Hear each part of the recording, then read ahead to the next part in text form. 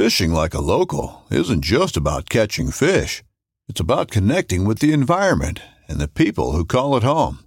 It's about hearing the stories and traditions that have been passed down for generations and sharing unforgettable moments with the people you meet along the way. Fishing like a local is having an experience that stays with you forever. And with Fishing Booker, you can experience it too, no matter where you are. Discover your next adventure on Fishing Booker. This upcoming concert season will be all about the boots, and Tecovas is your stop for the best in Western style. Tecovas has seasonal and limited edition offerings this spring and summer, including men's and women's boots, apparel, hats, bags, and more. All Tecovas boots are made by hand in a time-honored tradition with timeless styles that are always on trend. And Tecovas has first wear comfort with little to no break-in period. It's hard to find this level of comfort paired with this level of style. Stop by your local Tecovas store, have a complimentary drink or two, that's WCB style, and shop new styles. The smell of fresh leather and friendly staff are at your service. Many stores even have leather custom branding to make your boots truly personalized. And with regular live music and events, there's no in-store experience like it. If you can't make it into a store, just visit tecovas.com. That's TECOVAS.com. They offer free shipping on all boots, as well as free returns and exchanges, and ship right to your door. Go to tecovas.com and find your new favorite pair of boots today. What is up, guys? It's episode 608 of the Working Class Bowhunter podcast. This one, we mixed it up a little bit for this episode. Myself, Jacob Johnson from Victory Drive podcast, and our intern Jordan, we all went down to just outside of Nashville, Tennessee to record. Obviously, you clicked on the episode. JJ Lawhorn, hunter, musician, and a passionate dude. So he invited us down to his cabin, said, hey, look, come down, let's record. And we had big plans to go coon hunting and do all that, and we didn't get to it. We did a long podcast, had some fun, and just hung out, and it was a good time, man. We'll definitely got to get back with him and hopefully get him to the studio, but eventually get some hunting in one of these days, and hopefully let him jam on the guitar here in the studio. This podcast was a ton of fun. It's all over the place. We're cutting up, drinking beers, drinking some whiskey, having a good time. So be warned, it's not the like studio recorded quality podcast that you're probably used to. We're obviously on our mobile equipment in a cabin, and I personally hate headset mics. I despise them, but we use them when we travel. Our studio has spoiled me for just what it allows us to do for sound quality and just taking turn, the normal studio type stuff what it's built for. But that's also what makes the travel episodes fun. They're different, and we get to get some different characters on the show, and that's what we're trying to do in 24. JJ is the first example of that as we come into 2024. Check him out. If you hit him up on social, tell him you heard him on the podcast. I think he's a ton of fun. The guy is super well-rounded. He brings a ton of perspectives from running hounds to traditional hunting, on the archery and the firearm side, and just Southern hunting culture and all. So it was a fun conversation, a fun interview, something that we definitely haven't encountered before, which I think makes it fun, right? That's what we're here to do. So that being said, the podcast is brought to you by Elite Archery. I'm going to get through to the partners here, and I'll cut through them fast. We're starting to do 2 a week. Hopefully you guys are liking that schedule. Big Time, Huntworth Camo, Huntworth Gear, Old Barn Taxidermy, Loophole Optics, Trophy Line, Grizzly, Blackgate Trail Cams, Camo Fire, Novix Tree Stands, Dialed Archery, Victory Arrows, Slick Trick Broadheads, Black Ovis, and Mountain Ops. Code WCB for donate 5 meals to conquer hunger. Let me see. Let me get to some announcements here. This should be launching before. So we have a Africa hunting clinic coming up. So this is launching the week of ATA show. Our schedule's kind of messed up. South Africa hunting clinic, January 27th in West Point, Iowa, starting at 2 p.m. Come see us. It's going to be at the Hitching Post is the venue. We got special hunt package pricing, Q&A with the pros, and archer firearm opportunities. We're putting together special hunt packages. We're going to have some beer there, and we're going to have an after party there in West Point. So come hang out with us, drink some beer, learn about Africa. We're supposed to have our animals there. We should be getting them back right before, and I'm hoping that works out. So come see us there. The next trade show after that we're going to be, our public appearance, is going to be the Western Hunt Expo in Salt Lake City, Utah. I guess we're going to be podcasting on the Mountain Ops main stage. That makes me very nervous. And then after that, we're going to be at the Indiana Deer Turkey Waterfowl Expo in Indianapolis, Indiana. And then after that, the Iowa Deer Classic, first weekend of March, will be there. We'll get something official out so you guys can see where we're at. And come hang out with us. We're going to have some new merch. Let's drink a beer. Let's have some fun. Let's high five. Let's celebrate the new year and good times and good people. So positivity only. So hope you enjoyed this episode. Check out JJ's music, Spotify, iTunes. Check it out wherever you listen. And let us know what you think. This was a wild one. Enjoy.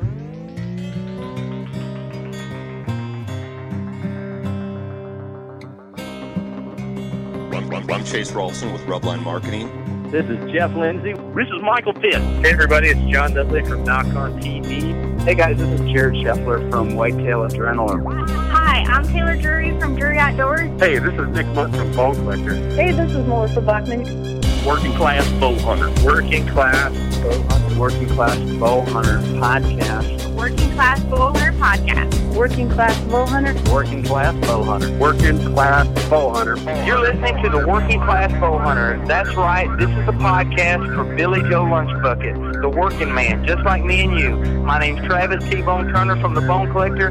Thank you for tuning in. Nobody pushes the envelope like Working Class Bow Hunter. It's really not that good. Working Class. Working Class. Working Class.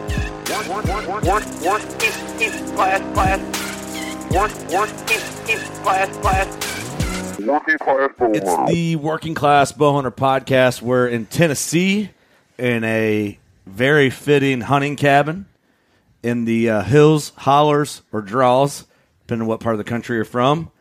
And Jacob Johnson's co-hosting. Yeah, howdy. So Jacob Here I am. hosts our firearm podcast called The Victory Drive. And Mr. JJ Lawhorn invited us down to his place, and you're here with us, obviously, and thankfully. Thanks for having us, brother. Hey, man. Glad to do this thing, man. We've been trying to make it work for a minute, and glad we could get it all orchestrated. Come on. Yeah, so we've been kind of going back and forth on the Instagram, and you got young kids, I have young kids, everybody's got a busy life, and it was like, how are we going to make this work? I'm like, dude, we're just going to come to you. And you're like, all right, man, well, I'm going to be at the cabin from this time to this time. I'm like, well, I think we're going to go. And with our crew, I'm like, hey, we're going to drive to Tennessee and podcast with JJ, who wants to go with? And Jacob's like, I'll go. And Jordan jumped on, and here we are. That's right, man. Y'all got some gumption, man. Y'all got some action in you. I like it. You know, when I was younger, that's what I did, man. I'd jump at the opportunity to go hunting somewhere across the country, and I just throw my stuff in the car and go. I had this old beater. It was like a Dodge Neon or something like that. Oh, yeah. Classic. Yeah. It was a grandma car that I got for next to nothing, but it was something that sat in grandma's, garage or whatever and had no miles on it. It got 30, 40 miles a gallon or something, dude. I was rocking. I went everywhere. And I love that, man. I love the spirit of just let's go do this. Yeah. The instantaneous thing. I'm all about that. Mm-hmm. Well, dude, we appreciate you. Like, you just with open arms invited us down to your hunting cabin, and sounds like we're gonna go coon hunting with some hounds after this. Which, and that's something like I've always kind of found interesting about you. Which, first of all, your music's kick ass, dude, and it's awesome to see you doing that. I appreciate that. And I always kind of got a kick out of you're very, to me, being from like northwest central Illinois, to me, you're very, my perspective, I mean this is a compliment, very southern hunting culture type guy. And you guys do things down here and in the South, and you're from Virginia originally. We're here in Western Tennessee. You guys hunt with hounds. The culture's a little different. Maybe not a whole lot. Maybe there's more similarities than I realize, and we'll get into it. But it's just different. The South hunting culture is like the roots of hunting culture, and then it's kind of emerged upward, but things change in different areas of the country. And it's always interesting, like seeing, I saw like on your TikTok and Instagram, you were kind of speaking some loud opinions about hounds and stuff like that. And I love it. I know. And I think we'll all agree on a lot of the same things.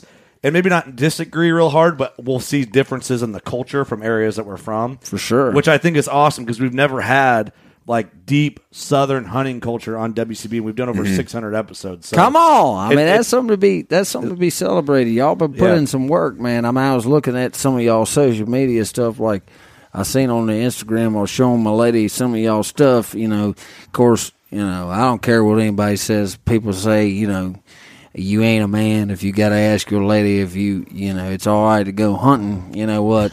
I tell you something, your lady just ain't as fine as mine or something. Yeah. Because, I don't know, man. I ain't going to get into all that. I just saying. We can later. But anyways, man, like at the end of the day, I do represent Southern hunting culture. I do represent hounds. Hound hunting, I try to educate people about all that stuff because it's not a widely spread topic. It's very clannish. We'll talk about that some. There's a lot of people that are boogering up by not trying to get other people involved in it. I know a lot of people. I'd say I know more people that try to get people involved in it that are in the sport than people who don't. But at the same time, they're real hardcore guys. Mm-hmm. Yeah. They always try to gatekeep anything. I get that. It doesn't matter whether it's, hunting or whether it's country music or whether it's, the film industry or whatever, man. I mean, you know how it goes. Yeah, anywhere. There's an example of that dude really anywhere for the most part, for sure. For sure. But anyhow, I do appreciate y'all coming all the way down here to do this.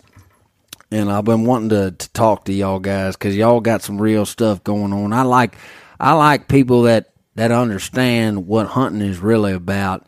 Yeah. I like having good conversations with people that understand what hunting is about. Come on. For sure. Well, what's hunting about in your opinion, I guess? Being down south in that Southern hunting heritage, I guess. Well, I mean, you can break it down in a couple of different things. I mean, at the end of the day, one is food. I mean, a lot of people just probably number one is food. Food is key. I mean, people like there's all these country music singers that have no idea what it's like to have to go 2 miles to get a bucket of water. I know what that's like. Mm-hmm. You know what I mean? And when you're starving, that's when you become as efficient as you can be if you're gonna be efficient at all. For sure, yeah. And that's the thing is like I'm hungry. Like I'm hungry with whatever it is that I'm doing in life. I'm hungry when I'm going hunting. I'm hungry when I'm making country music. I'm hungry when I'm going to talk to God. I'm hungry when I'm going out there to learn something from somebody else. And that's the difference. It's the intent behind it. If you're in survival mode with everything that you do in life, you're going to win. Yeah. Or you're going to just fail completely because if you either got it in you or you ain't. Mm-hmm. And Southern hunting culture is kind of like that. It's like you either got it in you or you ain't. And if you come from where we come from, if you got that blood in you, you got that drive, that will to want to go out there and do these things these boys of old did, then you're going to do it, and so hound hunting's biggest downfall is that because these guys that gatekeep it, they don't understand how to continue to push it out. They will show up there on the lawn and keep the politicians at bay. But if they was really passionate about it, more so than just hearing the hounds burning it up and loving the hunt and this, that, and other, it's like if they was really, really, really loving it, then they would go out there and they would share it with people that have never had any exposure to it and explain to them just why it is so awesome. It's not just about food. It's about the relationship with nature. You know, you got different segments. The first thing is the food. The second thing is the relationship with nature. So guys like George Washington, you know, George Washington, he was the definition of a good old country boy. If you look, tell this all the time. If you look back at the different documentation that old boy had, I mean, you could tell how many foxes he caught on each different day. You know, you could see, oh, I ain't caught nothing today. You know, I caught 5 today. I went and we run some deer, this, that, and other. Dude, the guy had his documentation going on perfectly, and it just goes to show you, it's like, man, somebody took the time to write down all the different accounts, all the different things, because he was immersed in nature. It wasn't just about the chase. It wasn't just about the hunt. You know, it wasn't just about the food. It was also, the most important thing was this relationship with nature. It was like, today we had this experience. Today we had this experience. You know, today we got some. Today we didn't get some. You know, all the while, these guys, you know, that were hardcore back in the day that first pioneered this area, you know, they did have to get food, but they also loved to be out there amongst them. That's what I'm getting at. So it's food, but it's also going out there and being out there amongst them.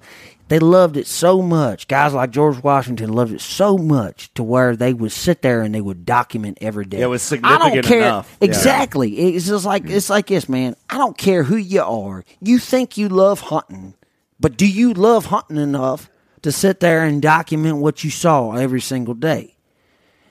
Do you document your shit?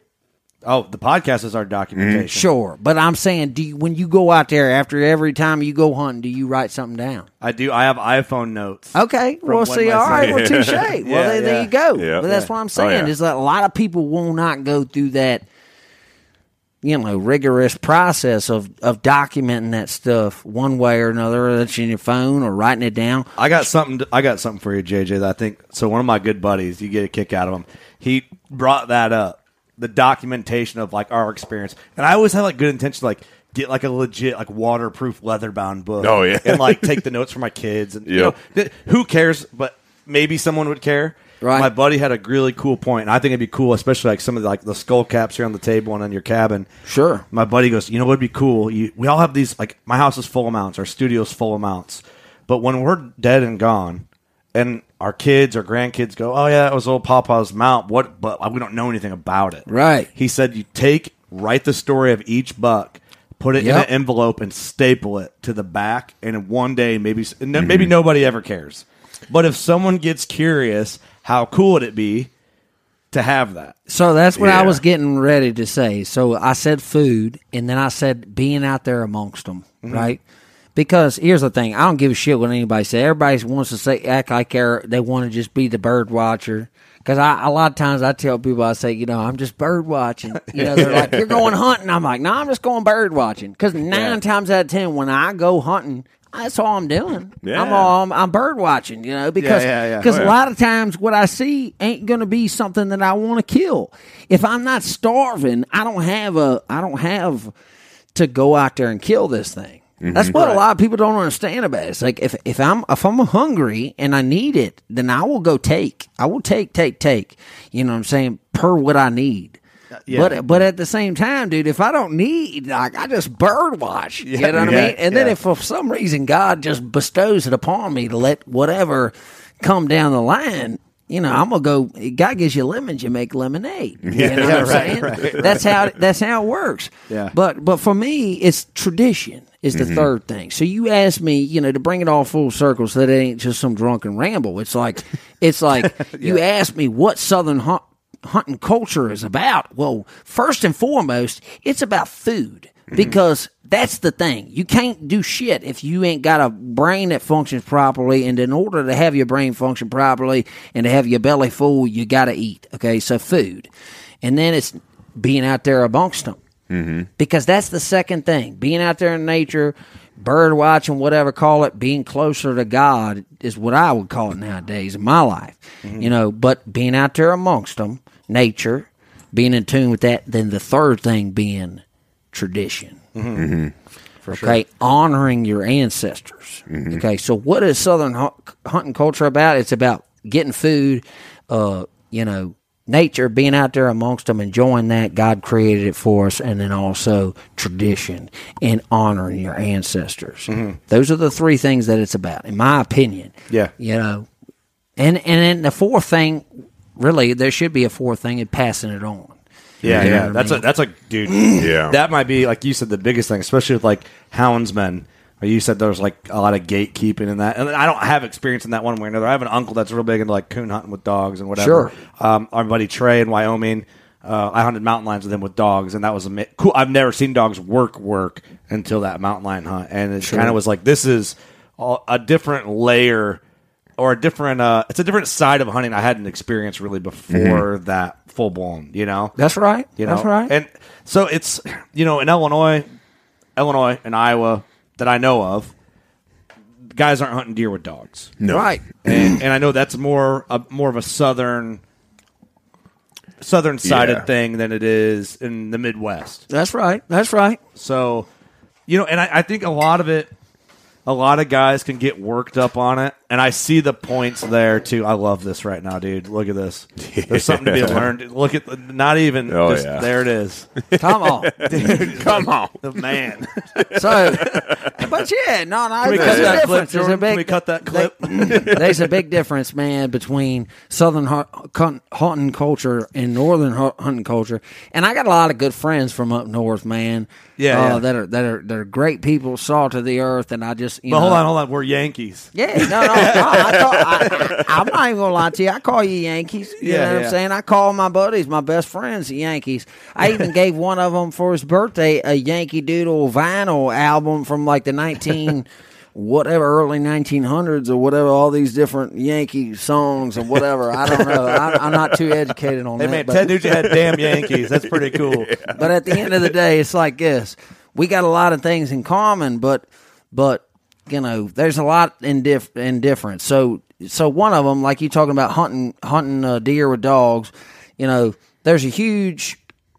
The first difference is obviously you're chasing deer with dogs. So right. That's the pretty first big thing. Difference. That's the first thing. So there's several different strategies about how to go about doing this. It's not just like a lot of people think it's like, oh yeah, just turn the dogs out and the dogs run the deer right to you. Man, there's so much that goes into being a good deer dogger, if you will. Yeah. Like, deer I mean, dogger. dude, here's the thing. It's like, there's so many, like just like you got, okay, so we're bow hunters. Like, I love to bow hunt. I hunt traditionally nowadays. Y'all heard the story about the big buck that I was going to tell y'all. I didn't end up getting to that point, but that's what ended up making me say, all right, that's it. I'm doing traditional bow hunting because I'd wanted to do it for a while, but when I had that ego cut from having all that happen with that, say, 200-inch deer. Hey, we'll tell that story when you come to the studio and record on that. Right. Okay. When I had that happen, you know what I'm saying, I realized, I'm like, look, dude, I've already killed a pile of deer. I mean, just more deer than most people ever even get in front of them in the stand. I've already killed a pile of deer to where I don't need, there's nothing I need to prove to nobody. Now I need to just focus on my passion and focus on being out there amongst them, and fulfilling the tradition aspect of it.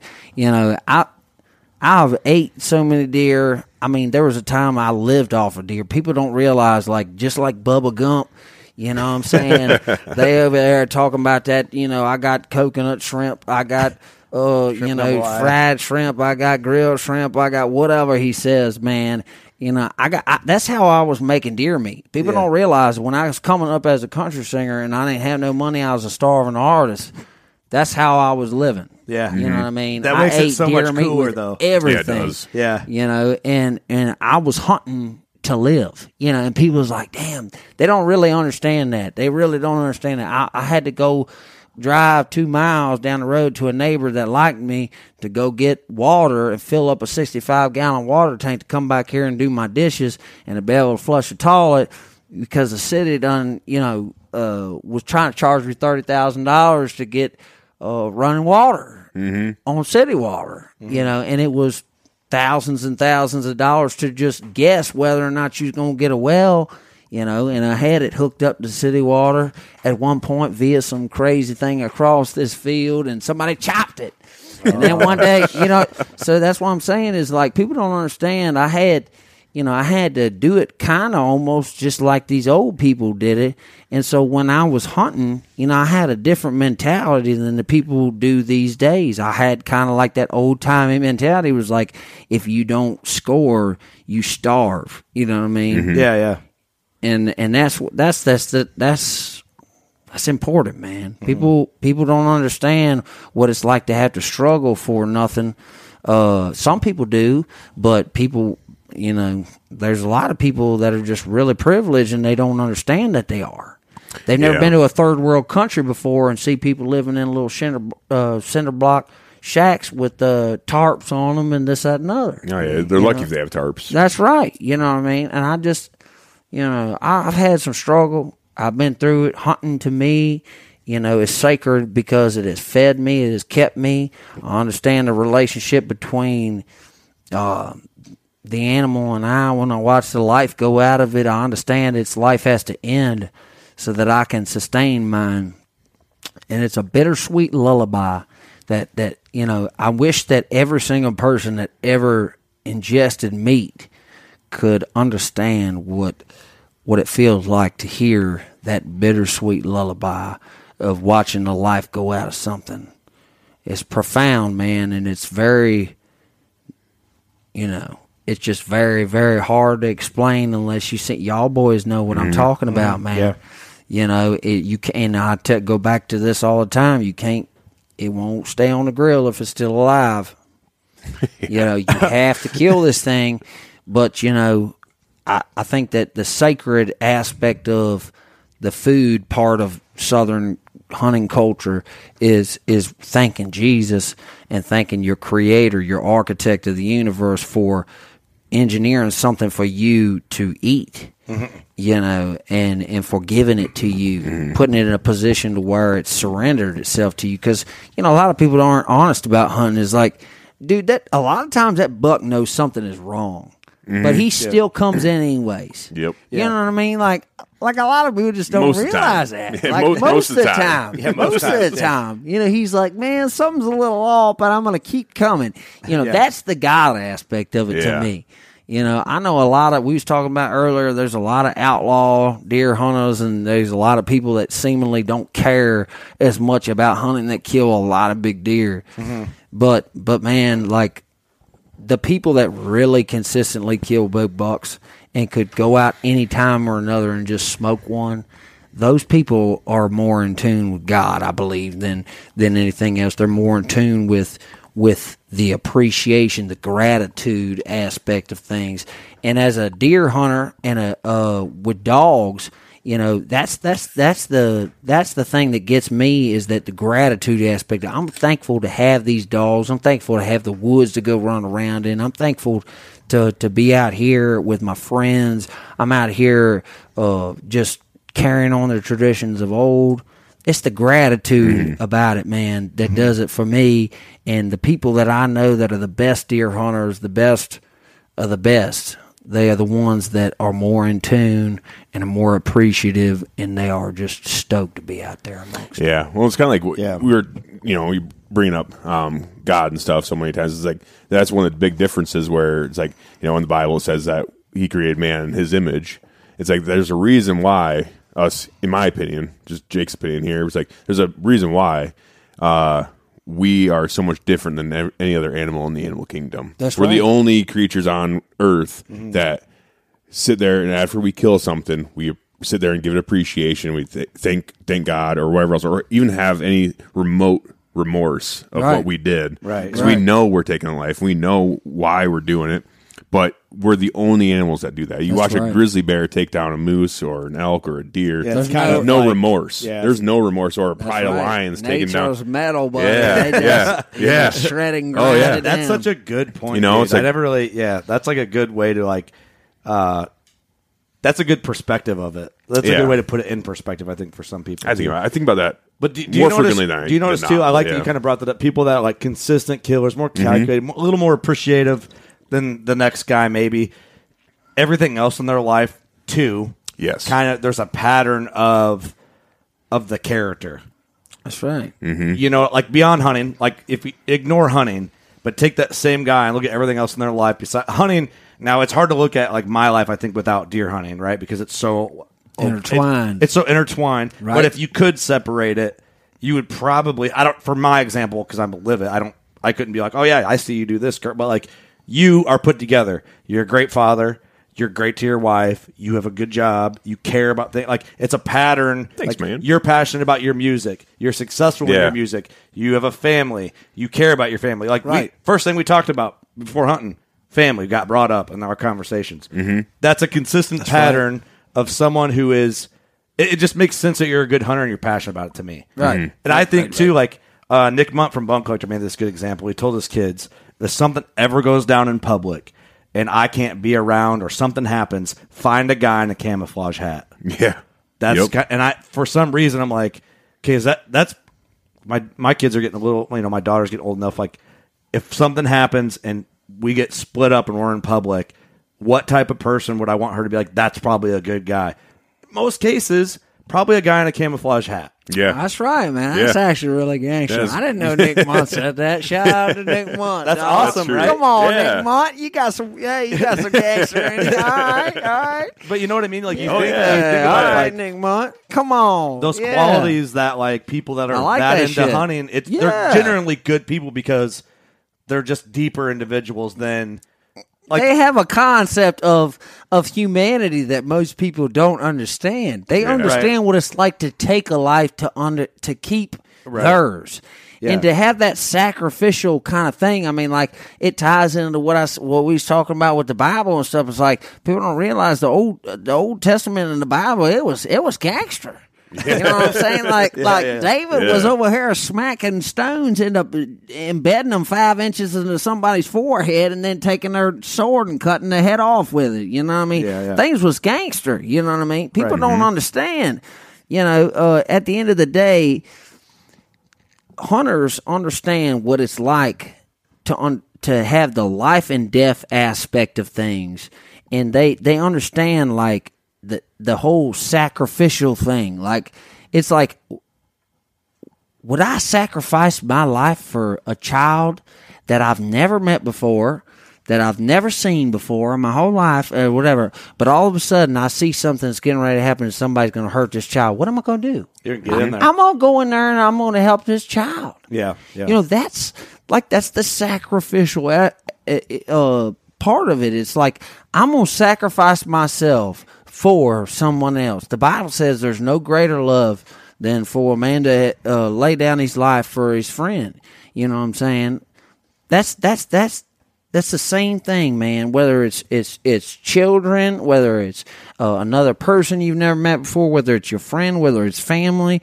It's like us hunters. If you're a good hunter and you do it ethically, you're salt of the earth kind of a person. Yeah. You know what I'm saying? You would jump in front of a bullet for that to save that kid. But you know what's crazy too? On the other thing, like the general public has painted us, Disney painted us to be the Elmer Fudd idiot, slow, dumbass, kill everything, redneck, white trash. Yeah, but you know they're launching them NASA rockets and stuff out of Alabama. Right. You know what I mean? Got the heart. They got that, you know what I'm saying? Yeah, rednecks lit the rocket. Hold on. I got the pee. Okay. I love this. That's true. Hey, I'm gonna do the same thing outside. We're gonna take an intermission. Yeah, me too. Let's break. Hey, how about you plug Grizzly Coolers? Why? Okay. I'm kidding. You can if you want. So Grizzly Coolers, pretty badass shit. Actually, check out my podcast. Pretty sick. Yeah. All right. Sounds good. All right. Okay. So here we are sitting in JJ's cabin. Everyone's peeing. I'm sitting here with Jordan. Jordan, how you doing? How's it going? Sick. I don't think we heard you, but he's here. Anyways. Yeah. Victory Drive. I am the host of Victory Drive podcast, and it's a one-stop shop for all of your gun-related news, information, and it's actually the fastest-growing gun podcast in America right now. I don't know if you knew that. I didn't. Yeah. Number one. Well, it's fastest-growing. And number one. And number one in our hearts. So we do at Victory Drive. We do things a little differently. We're not all about. I am a bow hunter, but we talk mainly firearm stuff. We do talk some military stuff. We talk anything, pretty much anything firearm related or gun related.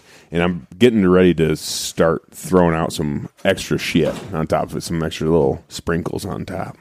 So it's gonna be pretty cool. Got a lot of big things coming. And yep, there's Kurt back. Thank God, because I got to pee so bad too. Hey, I turned off your propane tank. I was like, oh, that thing's still burning. Preach. Yeah, it's so cold outside right now. I figured, hell, if I leave it on, the damn propane will run out anyways. No, it's all good. You ball up. I tell you what, man, people do more work than they need to. If you got to clean your meat grinding parts, man, just throw some water in there and then heat it up. Get the fat and all the oils and stuff to come up there to the top, and then throw it out, and then go over there and fill it up again, and then heat it up again, and repeat. Okay, this ain't rocket science. And then when you're ready to go ahead and clean it, use some vinegar, and then you're in business, man. You're in business. That's pro tips. That's the pro tips. I see a lot of. Here's the thing: a lot of people have not tried the stuff that they are over there recommending to other people.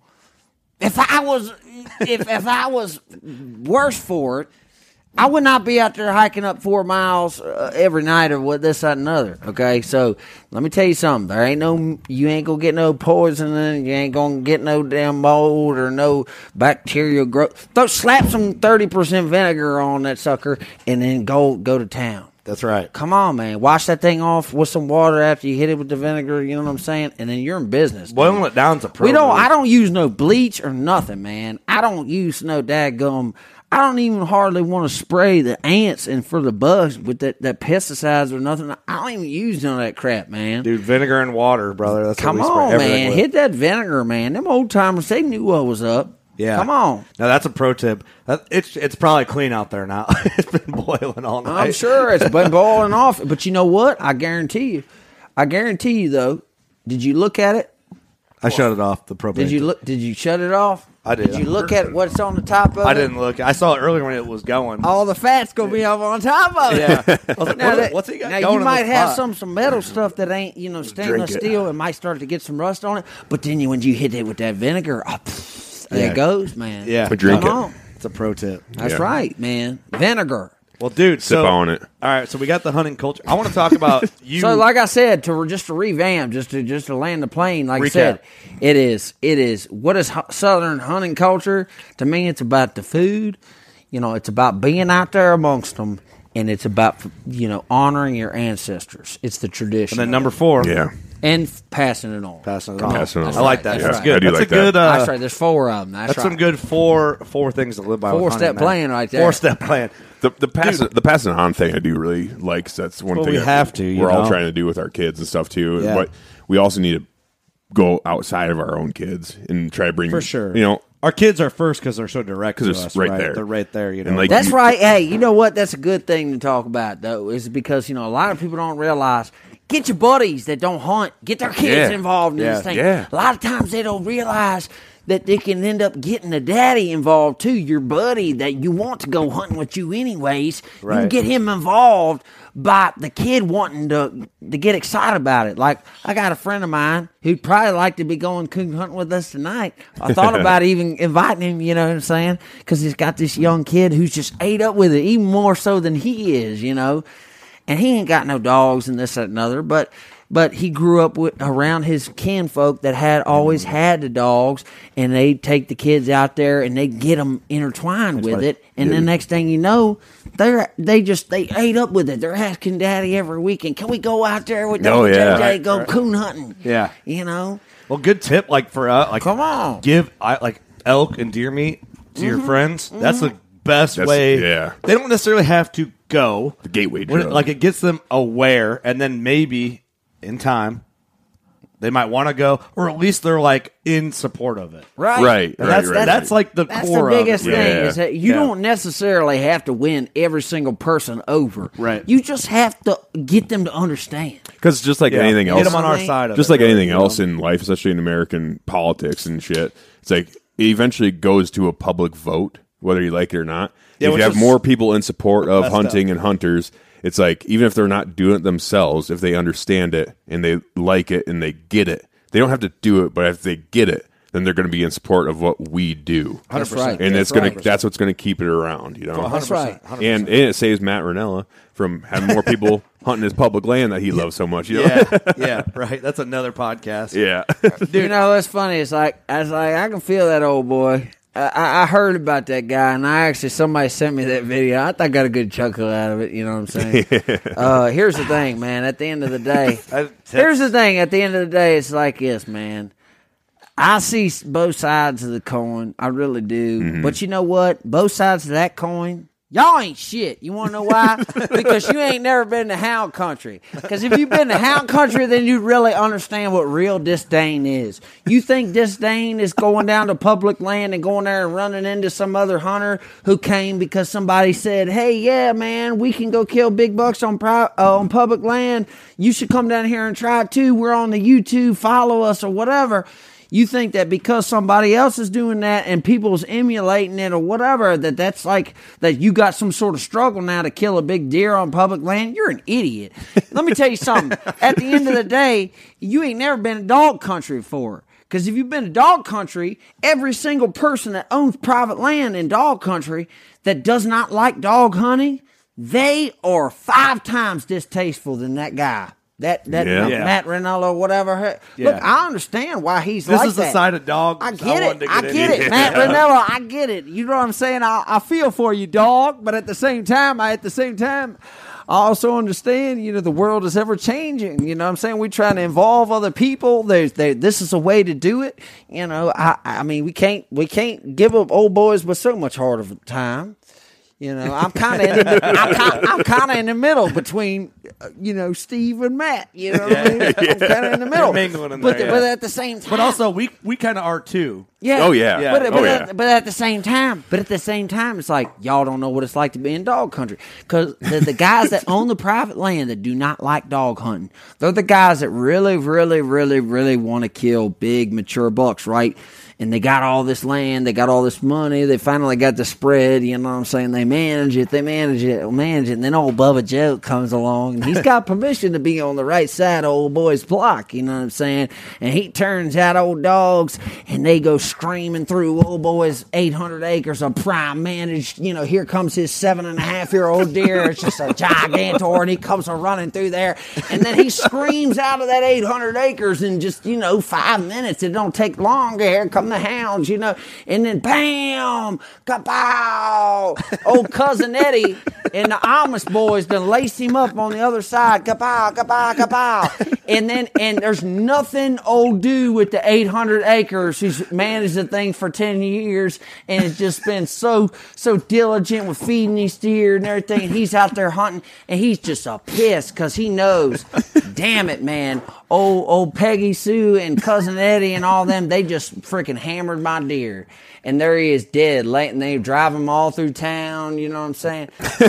So they think public land hunting is hard, but they don't understand. It's like you could have all the money, you could have all the shit, you can manage all your thing, and then some old boy dumps a pack of dogs in there, and then all of a sudden, it's gone. It's gone. And so that's the aspect. That's why I say people that kill can consistently kill big deer where I come from. I'm telling you something right now. They are some of the best deer hunters that ever was. Yeah. And it's not a slight to you because you don't have to deal with the problem. Right. You know what I'm saying? And I'm not saying it's a problem because I love to do it. It's not a problem. It's not a problem to those people. It's a problem. Those guys. But to them people, they're like, holy shit. And this is the thing, though. This is the other side of the coin. It's just as soon as that deer goes over there to Bubba Joe and Peggy Sue and cousin Eddie, and they lace him up. Cousin Eddie's the best. Yeah. Just as soon as that happens, what's the other side of the coin? Old boy that's got his 800 acres that he's been managing for the past 10 years, he's been hunting this thing religiously. He never seen a shooter buck come out in the daylight. He's got 1,000, 20,000 pictures of this sumbitch, and he's just never seen it come out in the daylight. But guess what happens? Bubba Joe turns his pack out on the edge of the property there, and it goes bam, bam, bam. Oh, they hit up, and he runs down there through there. about. And then old dude with the private land's like, hey, man, how much does it cost to join your hunt club? You know what I mean? And he's in on it, too. So I try to tell people, it's like, don't knock the method, man. We're all hunters. Yeah. This shit gets twisted. People get, they just get all clannish and they get all, off-standish. And it's like, at the end of the day, we're all hunters. I don't care if you bow hunt, you hunt with the compound bow, freaking longbow, or, you hunt with the flintlock or he didn't say crossbow. Shotgun. No, he didn't say crossbow. You know what I'm saying? And none of that. It doesn't matter what it is that you're hunting with. My uncle used to hunt with a crossbow, but he was handicapped. Yeah. And in Virginia, you used to have to be handicapped to hunt with a crossbow. Right. So in the good old days. Makes sense. Yeah. So I kind of do believe that if you're hunting with a crossbow, you're some bullshit. Hey, hold on. We're going to get into bullshit. We'll get into this after the dog rant. I think that if you're hunting with a crossbow and you ain't disabled, then you need to do better. Yep, that's coming from a dog guy. That's coming yep. from a house, that's man. some bullshit right there. No. No, hold on. That did sound really dirty. Put that back. Hold on. I meant that with all due respect, all right? No, that shit. That did sound really bad. I didn't mean it like that. Well, listen, that's I what didn't it mean it like was. that. You meant from a public perception. I'm go ahead and say this. This is what it is. You're going to get a shot out here, Jacob. Because he said that, I need to go ahead and just explain this, okay? So a lot of people's misperception, the misconception. Way to ruin the podcast, Jacob. The misconception is that guys that dog hunt are like some bullshit hunters and that they're not any good. I'm gonna tell you something. I'm gonna go out on a limb, and I'm not just saying this because I'm a part of Southern dog hunting culture. I'm saying this because I truly do believe this. I could pick out 6 guys that are dog hunters, okay, that hunt effectively, kill mature big bucks with dogs every year. I could pick those 6 people out, and I could put them up against any single hunter in the entire United States. Right. As far as being efficient, being killing the deer, knowing what they're talking about, being able to give advice to other people. I could pick out 6 hunters that are better than any hunter, just about anybody that that you could come up with. I can pick out 6 people that would love to dog hunt more than still hunt, that are better still hunters than most people that you know. You want to know why? Yep. Because not only do they have the information that it takes to kill mature bucks consistently still hunting, and do it in a country where people is running dogs, they also know how to kill deer running dogs. And that's the thing. When you learn how to kill big bucks running dogs, you understand how a mature buck thinks. You understand his escape routes. You understand what he's going to do, not just A, but B, C, D, and E. Because guess what? If not, you're chasing dogs all day long. Nobody's killing any deer. Nobody wants to come to your club. Nobody wants to pay the dues. You don't understand. To be an efficient dog hunter, to put big bucks in front of people all day long and have this shit jamming, and it's like a giant rabbit hunt or something, and everybody's killing everybody's. To have it go off the way that it should go off, you have to be a bad bitch, for lack of better terminology. Yeah. No, the way you put that it makes more sense, because if you don't know, you think it's just you run your dog. You think it's like, oh yeah, we're gonna sit over here on the other side of the property, and you just turn the dogs loose, and they're gonna come right here, and I'm gonna shoot them. No, you idiot. There's 5 different strategies to the thing, and you can. I mean, like some guys I know, they got 15,000 acres they're running. We turn the dogs out here, and we're over here guesstimating where they might come to 2.5 miles from where I done turned them loose. Right. You know what I'm saying? Like, I might pick my dogs up in North Carolina, dog. You know what I'm saying? Like, you don't understand. This thing gonna swim 2-3 rivers. They gonna stay on them. We can't even kill the buck at this point. We over here just trying to stop the chase. People don't understand. This is why I wanted JJ Lawhorn to be the front man on WCB for hunting deer. Come on. So this conversation is what I wanted. I have to defend myself too before you. Well, you can try and save the podcast. I'm going to, and I'll give you your chance. We go get some bow hunting, because this is a bow hunting. But I will say this when I remember earlier in the podcast, I'm like, you got into some controversial things on the TikTok. And then here we are. That's what I wanted to get to. Yeah. But before you ruin the podcast, Jacob, let's let Jacob have a fair chance. So let me say, when I said what I said, I meant it with all due respect, because when you're in dog country, you're running dogs as pushing for deer drives, correct? Right. So in Iowa, the humans are the dogs. We do that too. So that's what I'm saying. Yeah. Like when I'm out there. When we're out there hunting deer and doing deer drives and doing all this other stuff and doing all this crazy shit too, it's like we are looked at as dogs. Just way slow. Just way slower and dumber. Yeah, but how effective is a badass man drive? It's pretty badass. It's pretty badass. See, okay. I have zero experience. But here's with the thing: y'all just don't know. Y'all just don't know. Because y'all don't know what it's like to be able to throw buckshot at deer. Because I'm telling y'all think it's not legal where we're at. Y'all think that it's badass to shoot centerfire rifles and slugs at deer while they're running and stuff. And it's very impressive. I've seen guys just crush deer with centerfire rifles and with slugs and stuff.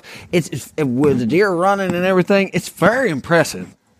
I even have a story about a guy that came down from New York and joined a hunt club that I was a part of who was from New York, and he would use slugs and kill deer, and we would laugh because it was legal in Virginia to use slugs if you wanted to, but nobody ever used slugs, but he would actually shoot the deer running with slugs. So that's what we do in Iowa. It's all we have. We have to. We can't use buckshot. JJ, I want you to make your point, but I got something that I want to bring something up here. Okay, go ahead. No, keep going. I don't want to stop you. No, it's fine. I'm just saying that, we shoot buckshot where I'm from, and I don't give a shit who it is that tells me that buckshot is ineffective. If I got copper-plated buckshot and something standing 20 yards in front of me, I shoot and pull a 3.5-inch copper-plated buckshot dog, 18 pellets. It's going down. I don't care if it's a 700-pound black bear. If I shoot it in the face, it's going down. It's going down. It's going down. So I got to bring this up because if I don't, I'm going to get shit for it. But we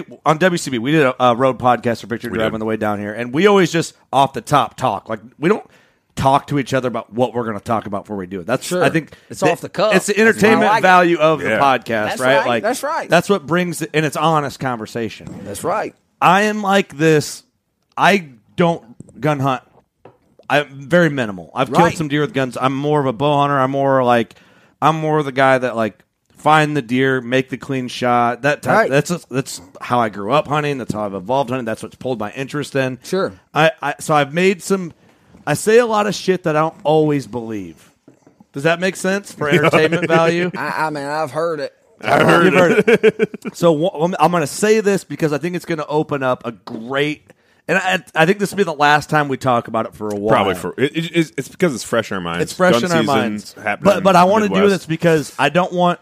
JJ is very passionate, and I don't want to shy from this conversation. And I'm going to say some stuff I know you're not going to agree with. Go ahead. But I don't fully agree with them either. Come on. I haven't loved the deer drive idea lately, especially in Illinois and Iowa, mostly because – but also the buckshot conversation needs to be brought up in this because we don't have buckshot. Yeah, right. And a lot of deer get wounded. A lot of guys that – all right, also, too, this is another thing to bring up because you might not know this because you're from the South and you are Southern hunting culture. In Illinois, we have 2 weekends a year.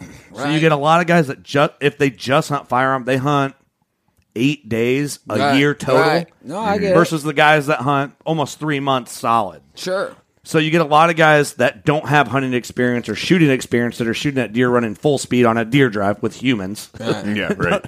So make that case. And my case is, to me, it seems kind of unethical for people who don't have that much experience. Now, I get the hunting culture thing. It's getting families together. And I said that. And I did preface it with... I think that those people that are down there, in Illinois, I think that the DNR and all those people over there, they need to consider implementing buckshot because, like I said... See, I find that interesting because no one's ever said that on our podcast Because if you don't want to die... If you don't want to die, if you want to kill deer and you don't want to die... And and I'll prove this. I go ahead and far as prove this. A lot of people think it's when I'm saying is bullshit, but I got a buddy that has been dog hunting longer than I've been alive, and he got shot and lost. He ended up having to lose like 14 inches of his large intestine because of a bad hunting mishap. Like during a drive or something? During a dog drive, and it wasn't like situational, like because of the dogs or because it was because of somebody's ignorance. Yeah. You know, which is usually what it is. Which is usually what it is. A lot of people think it's like, you're putting yourself in these situational things that are just going to yield you to getting shot. But it's not like that. It's a lot of times it's somebody's negligence. One person can be a bad apple. But anyways, I've seen people, get boogered up because of different things. But here's the thing: at the end of the day, you got to use the right tools for the job. And if you're trying to do man drives and things like this, buckshot is a whole lot safer than it is to shoot slugs. And probably a touch easier to kill a deer, right? So it's easier to kill a deer with buckshot than a slug. Do I agree with? Probably. I mean, there's more here's the wound thing: channels. if the deer is standing 25 yards away and I shoot it with 3.5-inch buckshot, it's dropping. I don't give a shit what it is. I don't care who you are. I don't care if you're 8 feet tall, 800-pound black bear. I'll shoot you in the face with a 3.5-inch double-aught buck, and you're dropping like a sack of bricks. Okay, so for the argument for Illinois DNR to say that that's ineffective, when I came to Illinois, JJ, pull your mic just up a touch. When I came to Illinois to go bow hunting for the first time, okay, they said I opened my bow case and somewhere in southern Illinois, opened my bow case, and this guy said, no, get back, get rid of this buckshot. You got buckshot. I said, what are you talking about? I said, buckshot, this is what all we use in Virginia. He said, no. He said, you have a hard time convincing somebody you got that for shooting coyotes. He said, if you over here hunting deer with a bow and arrow and you got buckshot in your bow case, you're in bad news. You're gonna get locked up, And that was my first exposure to hunting in Illinois. Hey, welcome to Yankee country, JJ. Dude? I never heard of nothing like that. You know what I'm saying? Like, buckshot, here's the thing. I'm going to just go ahead and give you the expedition. It's like, I love bow hunting. I started before I was able to go hunt dogs. This is the true story. Before I was able to go hunt deer or dogs with a shotgun and this, that, and other, when I wanted to go hunting and I expressed to my daddy, hey, I want to go out here and do this. He said, all right, you want to do that? Well, when you kill a deer with the bow and arrow, then you can go out there and I'll let you take a gun by yourself. And you got to understand also, to put it in perspective, my dad was born in 1950, all right? I was born in 1993. It's not that long ago. Jordan, what year were you born? 2003. That's crazy. Golly. 91. So, what I'm saying, I was born in 1993. My daddy was born in 1950. So, you got to think, like, when I was growing up, everybody I was growing up with was their grandparents was younger than my daddy. So I got this old school raising where my daddy got shot at when he was 15, 16 years old hunting with his daddy. And some 14-year-old kid wandered out of the stand and started walking around the woods, and then saw something, bushes moving, and my granddaddy saw some blue in a barrel glistening in the sunlight and heard something, and he jumped on top of my daddy, and this little 14-year-old kid sat there and crushed every sapling over their head. You know what I'm saying? And so shooting's what they call it. Of course, the kid the old boy got a lashing, and I'm sure his daddy got evicted from the hunt club or whatever. But my daddy never had no desire to go hunting after that again. He said he killed like 2 does or something like this. Never even killed a buck or nothing like this. But my daddy's daddy fought in World War II and pulled gold teeth out of people's heads after he killed them. And so a lot of people don't realize is like you get one side of the line that is all about the action and has necessity to do what they have to do, which was my grandfather. And then my daddy, he killed a couple deer, but he also almost got level with buckshot by a 14-year-old kid, and he realized, you know what, I don't think I want to go hunting no more. Yeah. But Which then that's understandable. But then his kid, is like, I want to go hunting. Yeah. And he's like, I ain't against hunting. I'll drop you off wherever you want to go. Yeah. Keep the stand between you and the ground and call me if you kill a deer. Yeah, right. You know what I mean? Yeah. So I grew up with this old-timey way of raising, I grew up hunting.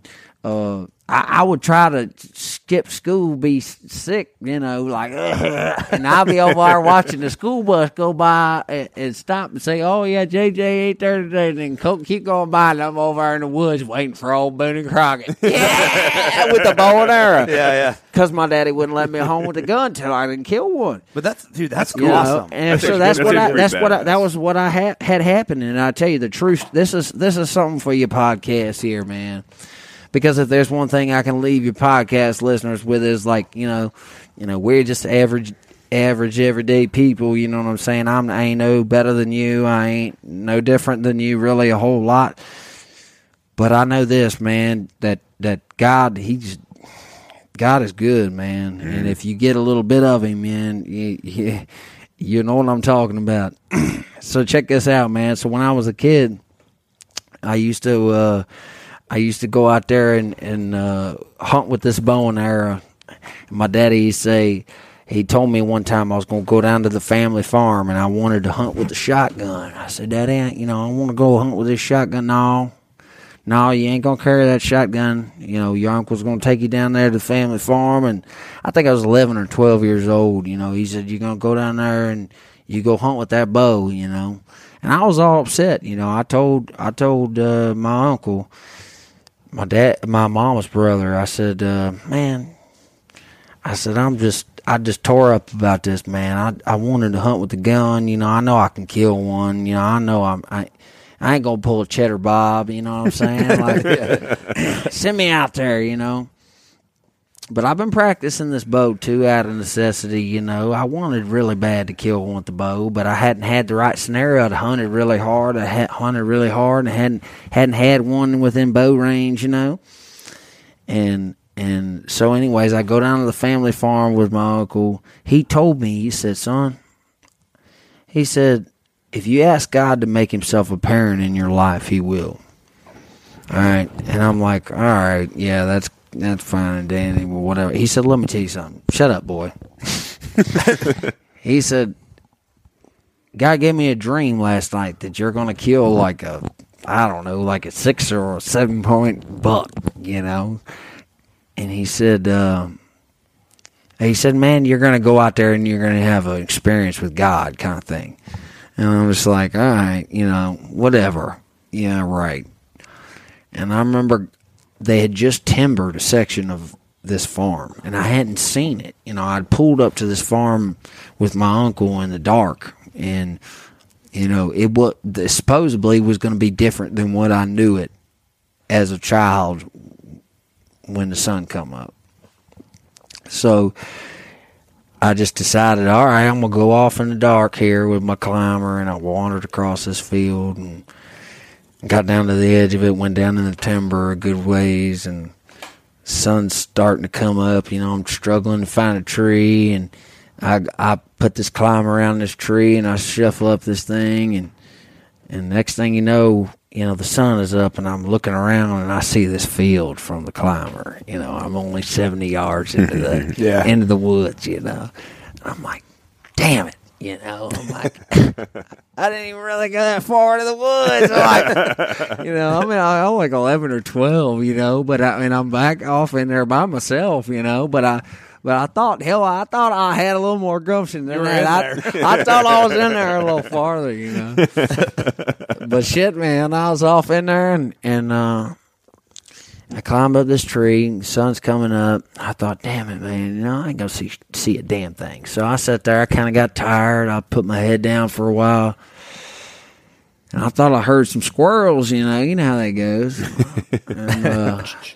But I was, the whole time I had my head down, I was sitting there praying, just, Lord, do like my uncle said, make yourself apparent in my life.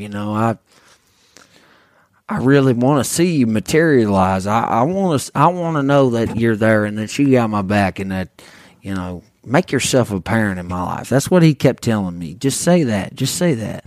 So as an 11, 12-year-old kid, whatever, I kept saying this. I kept praying this, you know what I mean? It's 7 o'clock in the morning, and I thought it was a squirrel, but as like the Holy Spirit told me, look up, I looked up, and there was this buck.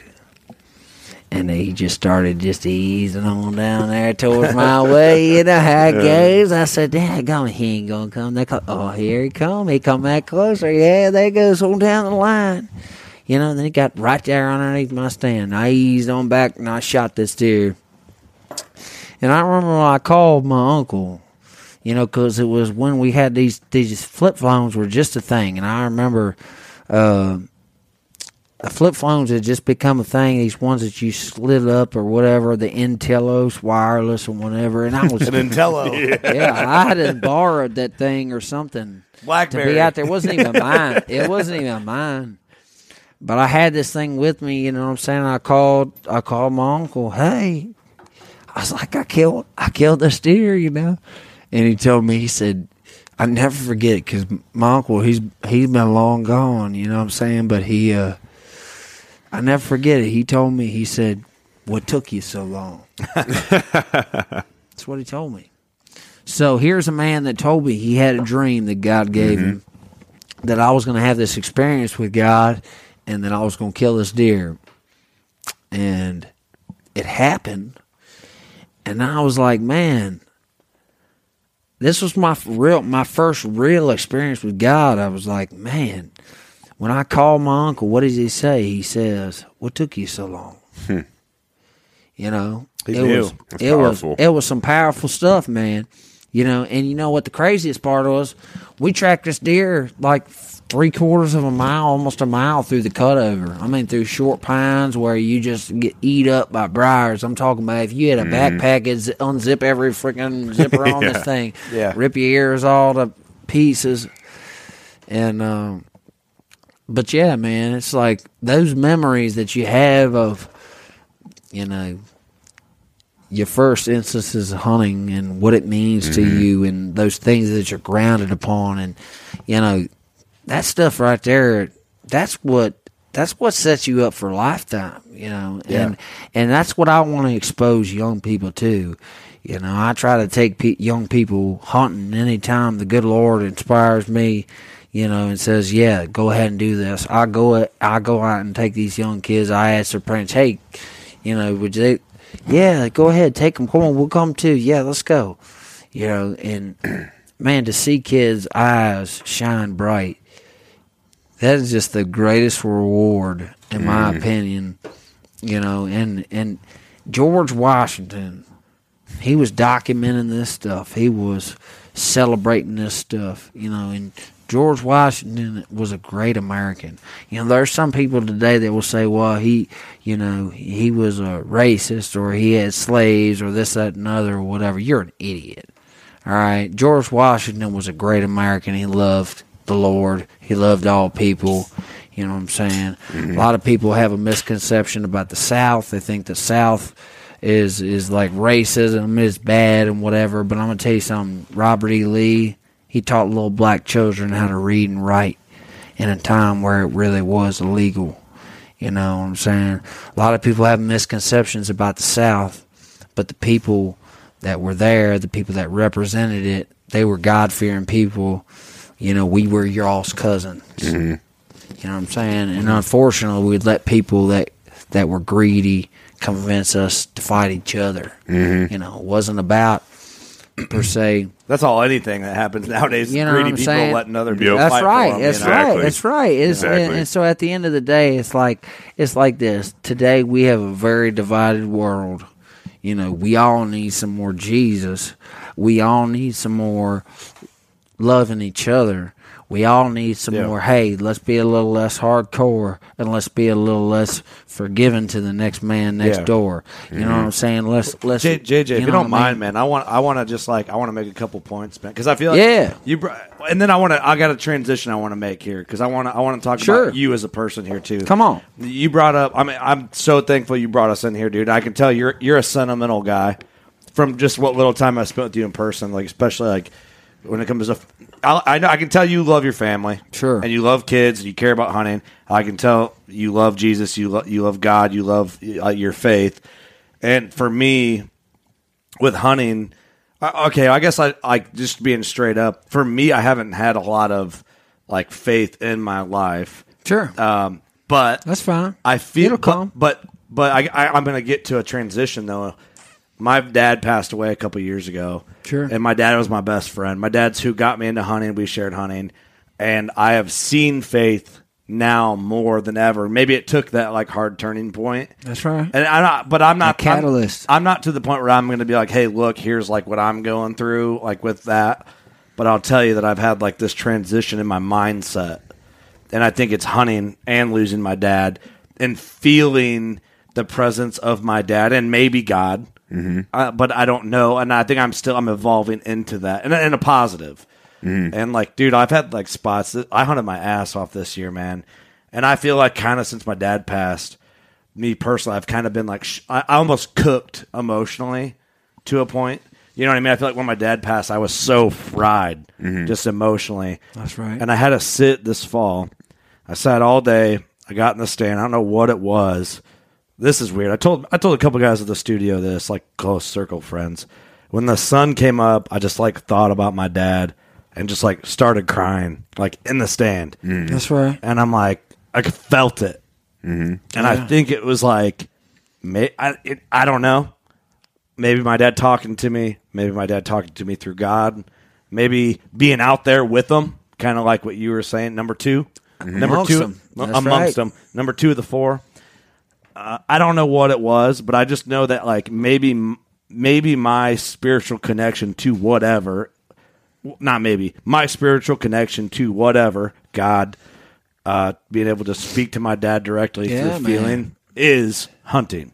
Right. And I think maybe like that's what I give to my kids, and then my kids get to know my dad through hunting. Oh yeah. That's right. Dude, look, man. Tell you something, man. But that all ties back in, I think, to what you're getting at. Yeah, it ties in what I'm getting at. It ties in what I'm getting at. I hadn't said anything the whole time you've been talking about it. I figured I'd give you that. Yeah. While we're on record, you know what I'm saying? Like, whatever that is, will Here's make the sense thing. one day. There's an old saying. It's like coincidence is God's way of remaining anonymous. Okay. Right. Okay. Oh, yeah. I mean, that's tough. And so, if you actually think about that, coincidence is God's way of remaining anonymous. A lot of times you think some shit is coincidental, but it ain't coincidental. There's this, the guy that's a bass fisherman, his name's like G-Man or something like this. I can't remember he's something Swindle, Garrett, I don't know what his name is. We have a fishing podcast. There's a guy that's a really popular bass fisherman. Yeah. I don't really give a shit about bass fishing. I like to bass fish, grew up fishing in a creek that was about this wide. Yeah. Yep. You know what I'm saying? I go fishing. I like bass bass fishing. Don't hit me over the head. I love bass fishing. But, I fish, but I'm just saying, like, I ain't in the pro circuit. I'm more of a carp guy. This guy's in the pro circuit, right? So, So he I can't remember what the hell his name is.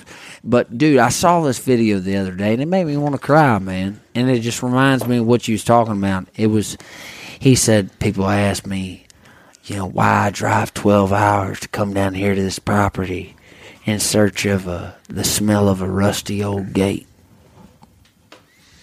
And he sat there and explained to people why, how he had this personal loss and somebody died and this, that, and other, and how he used to come down to this property, and when it was real cold outside, and him and his brother would come down there to go hunting and this, that, and other, he could.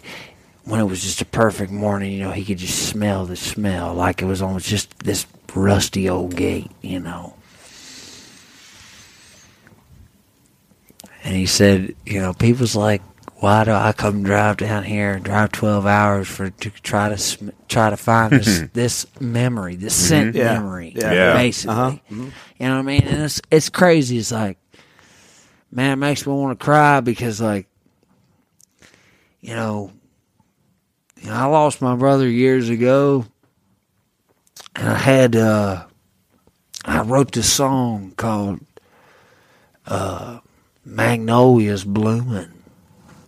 And we had my great-grandparents' yard out there in the middle of BFE nowhere, man. There was these big magnolia trees, and I remember as a kid smelling the smell of these big magnolia trees. You know, and after my brother passed away, you know, sometimes it's hard to try and relive these experiences you have with these people that you love. You know, you try to think back of all the good times and stuff, and it's like you have memory block, you know? Yeah, for sure.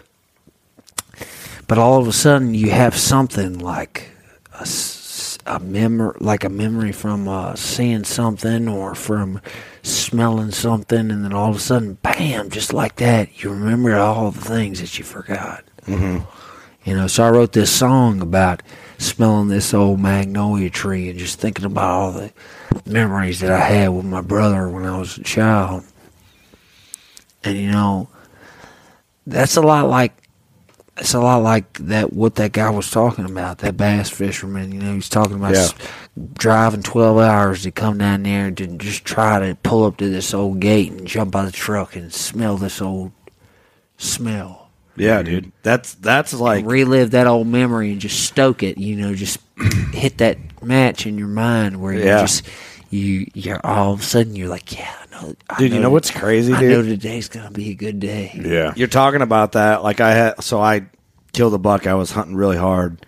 And I was like, to the point, I was telling guys on the podcast, I'm like, dude, the property I went to was a long way away from where I lived. And like every morning I'd get up, kiss the kids, make the drive, get out, open the gate, pull through, shut the gate, get out, pack all my stuff, hike in, hang my stand, climb in the stand, get down, and then do it day in and day after. That's right. Days after day. And I'm like, once I killed the deer, I was like, once I had killed the deer, then I could say, man, I was really getting tired of making that drive and going down there. And like, but if I wouldn't have killed the deer, I would have kept driving down there and making the drive. Yeah. Right. Open the gate. And I wouldn't have really known that I was tired of going down there, making the drive. But I think part of it is it's like my dad and I would drive down to the property, open the gate, right, go in. All right, good luck, fist bump. You were reliving the same methodical things that you did with your father. But not really realizing it, though. Like, like I know I'm doing it, but when you, like, do what you say you're going to do and you look at it, it's you're not like... until you actually wax his ass that you realize, damn, I've done the exact same thing that my father did, and that he ran me through. I did the same shit. Yeah. I get it. I get it, man. All right, let's transition, dude. I didn't mean to get sentimental, but I think that was good. Though. No, that's good, man. I mean, honestly, here's the thing. When it comes to country music, you know, I don't give a shit what anybody says. You know, my favorite people in country music were the people that were authentic. You know, the people that I felt like I could identify with when I was coming up, you know, that lived like I did, that understood the struggle, you know. Yeah. For sure. So at the end of the day, it's like this, man. I feel like guys nowadays don't understand. You gotta live the shit before you can talk about it. For sure. You know, there's a lot of people trying to talk about the shit, but they don't know about it. They never had the experiences with Daddy taking them to the place, going down there and teaching you and this, that, and other. You know, they never had the rusty gate experience. You know, everybody wants to romanticize that shit, but you know, it takes somebody to do that, you know, and that's why I'm so passionate about moving it forward, is because, you know, there was somebody who took me down to some old rusty gate. Yeah. Took me down there to some old farm and said, this is how you should... I got to put a gate on my farm. Yeah, no shit, right? You know what I'm saying, though, man? Yeah, for At sure. the end of the day, it takes people that are passionate about this way of life to push it forward. Yeah. And you can say whatever you want to say. You could say it doesn't, you're not a good hunter if you use dogs. You can say, blah, blah, blah, blah, blah. But at the end of the day, if you ain't trying as a hunter to move the shit forward to another generation, you ain't doing it. Yeah, and you ought not be hunting, in my opinion. I think, I think that's like one of the number one things about like the internet and people and everyone having their own opinion and having it amplified on the internet. It's like you're taking a very small snippet of people. Right. And you're watching what they're doing, and you're analyzing what they're doing, and you're looking at them, and you're saying like, "That's not how I do it, so I don't like it," kind of thing. That's right. But what you're not understanding is, like you were saying, you're not understanding what their group is getting to when they're going back to camp and talking about what happened the day prior and what's going to happen the next day, and like the planning that goes into it, and the kids, like putting your kids down to bed and be like, all right, hey, you know what, tomorrow's the day, here we go, we're gonna go through, we're gonna the excitement that you get as a kid when you're getting ready to go on a deer drive and stuff, especially, it's like, hey, you know what? Tomorrow's a new day. We're gonna hit this new piece. We're gonna go through it. We're gonna do this thing, and I'm gonna have you posted up over here on this escape route. I'm glad kind you of said deal, that, and we're gonna be pushing through it. And you're sitting there as a kid with your 12 gauge shotgun or whatever you're using at the time. You're like just old enough to be able to pull the trigger and do what you need to do in a safe manner. And it's like your dad's walking through with a couple of his buddies going through, and then you see the deer run out. You're like, Now's the time to shine. You let her rip a couple times, and say you drop a deer. It's like, oh my gosh! And having your dad come up with his buddies or whoever else come up, like, hey, great job! Oh my gosh, this is great! We just killed a big old buck or whatever it is. It's like that kind of stuff. Like you're not seeing. All you're seeing is a bunch of dumbass people in orange walking through a piece of timber, pushing out deer and shooting them while they're running. It's like you're not seeing everything that goes behind the scenes unless you're doing it. Man, do you know like how many people talk about how like hunting? Okay, or excuse me, how many people talk about football? Okay, yeah. So they talk about football and like how your kids being in a high school football program is going to help them become leaders for like next. Future generations, society. You're gonna be like, hey, this is CEO or something. Yeah, this is how your kids gain leadership skills right here. I'm gonna tell you something right now.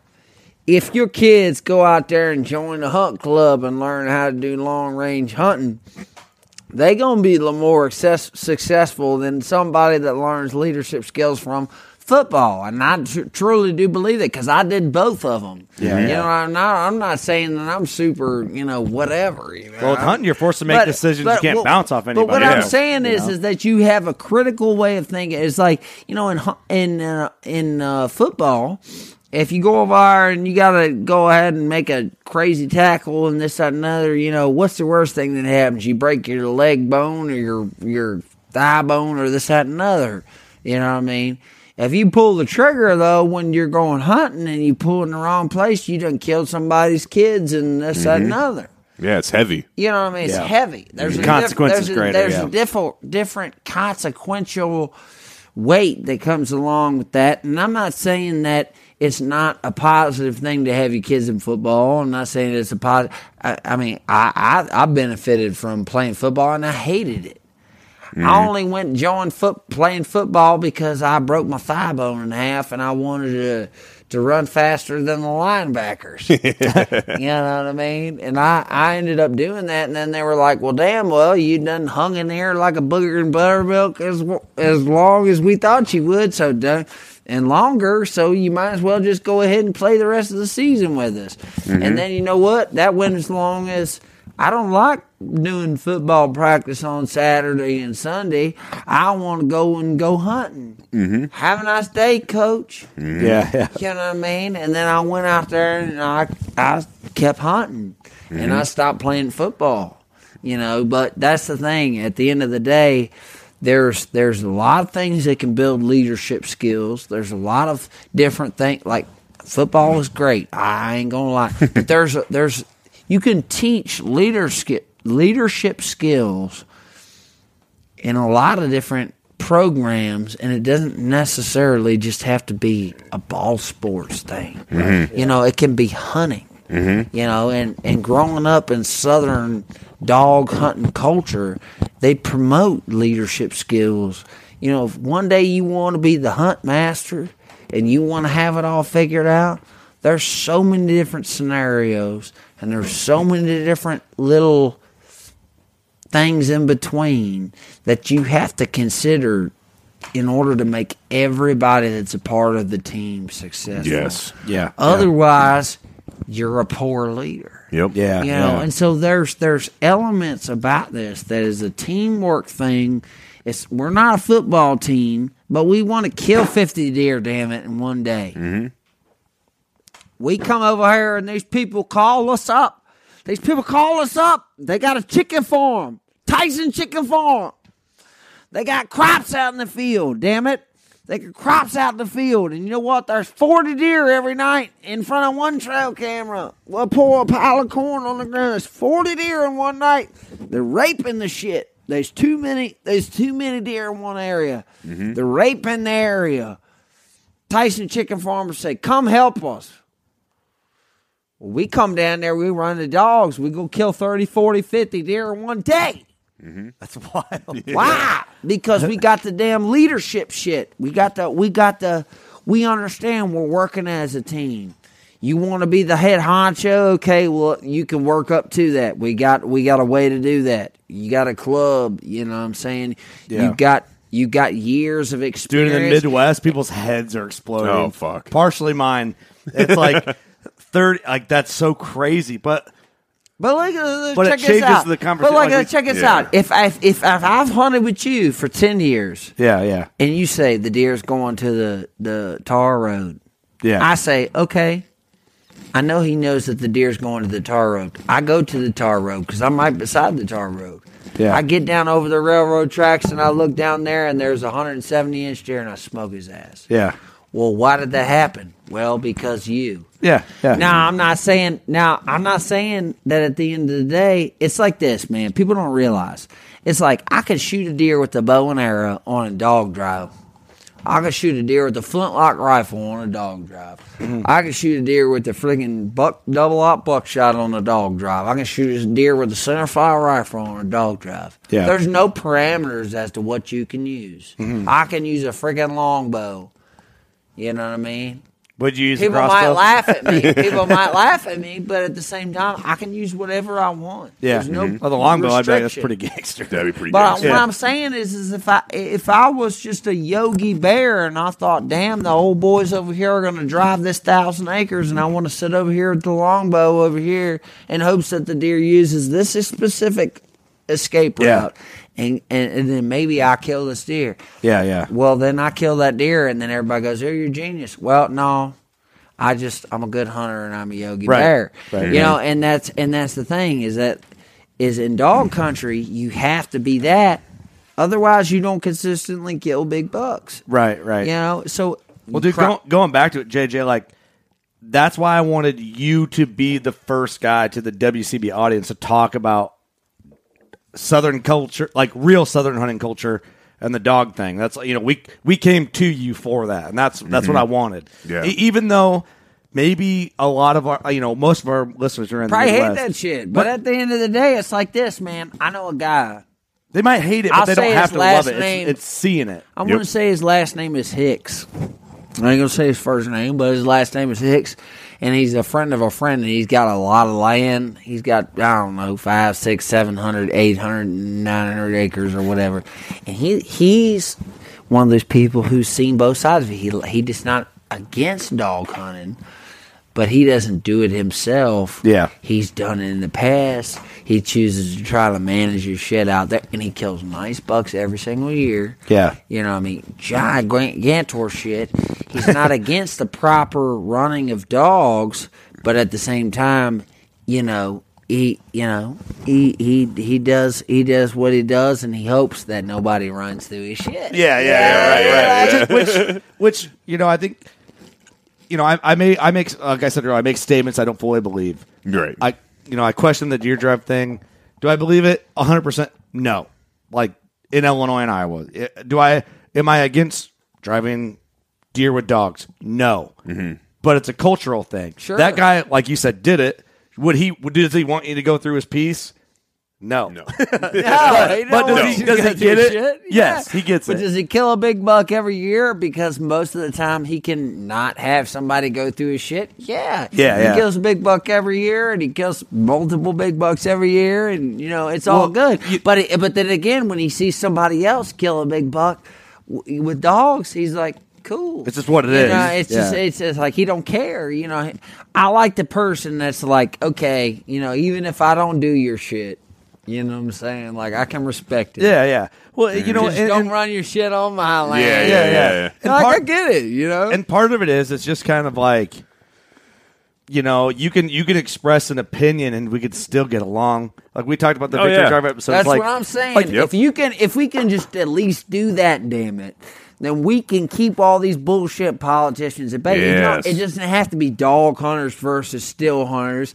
It doesn't have to be versus crossbow hunters. Man. You know what I'm saying? Like, JJ's like, well, except for the crossbow hunters. If you're not disabled and you want to use a crossbow, if it's by the law, then you know what? I'm not going to talk about so much shit to you, because at the end of the day, we're going to talk a little shit. If it's by the law, you know what I'm saying? You can do it. It's by the law. We're gonna call you gay. The reason why I have my opinion about it is because when I was growing up, the only instance where you could use it by the law was if you were disabled. Gay. Yeah. So disabled. I have a certain, I have a certain feeling towards it because my whole Same life thing in Illinois. it was like that. Iowa.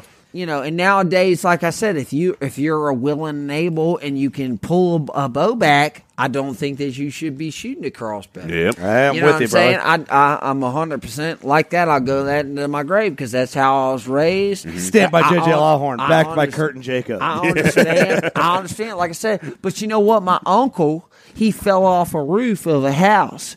And he was like 350 pounds. I mean, he's a big old boy. He's probably hit hard. 6'4", 6'5". You know what I'm saying? 350 pounds.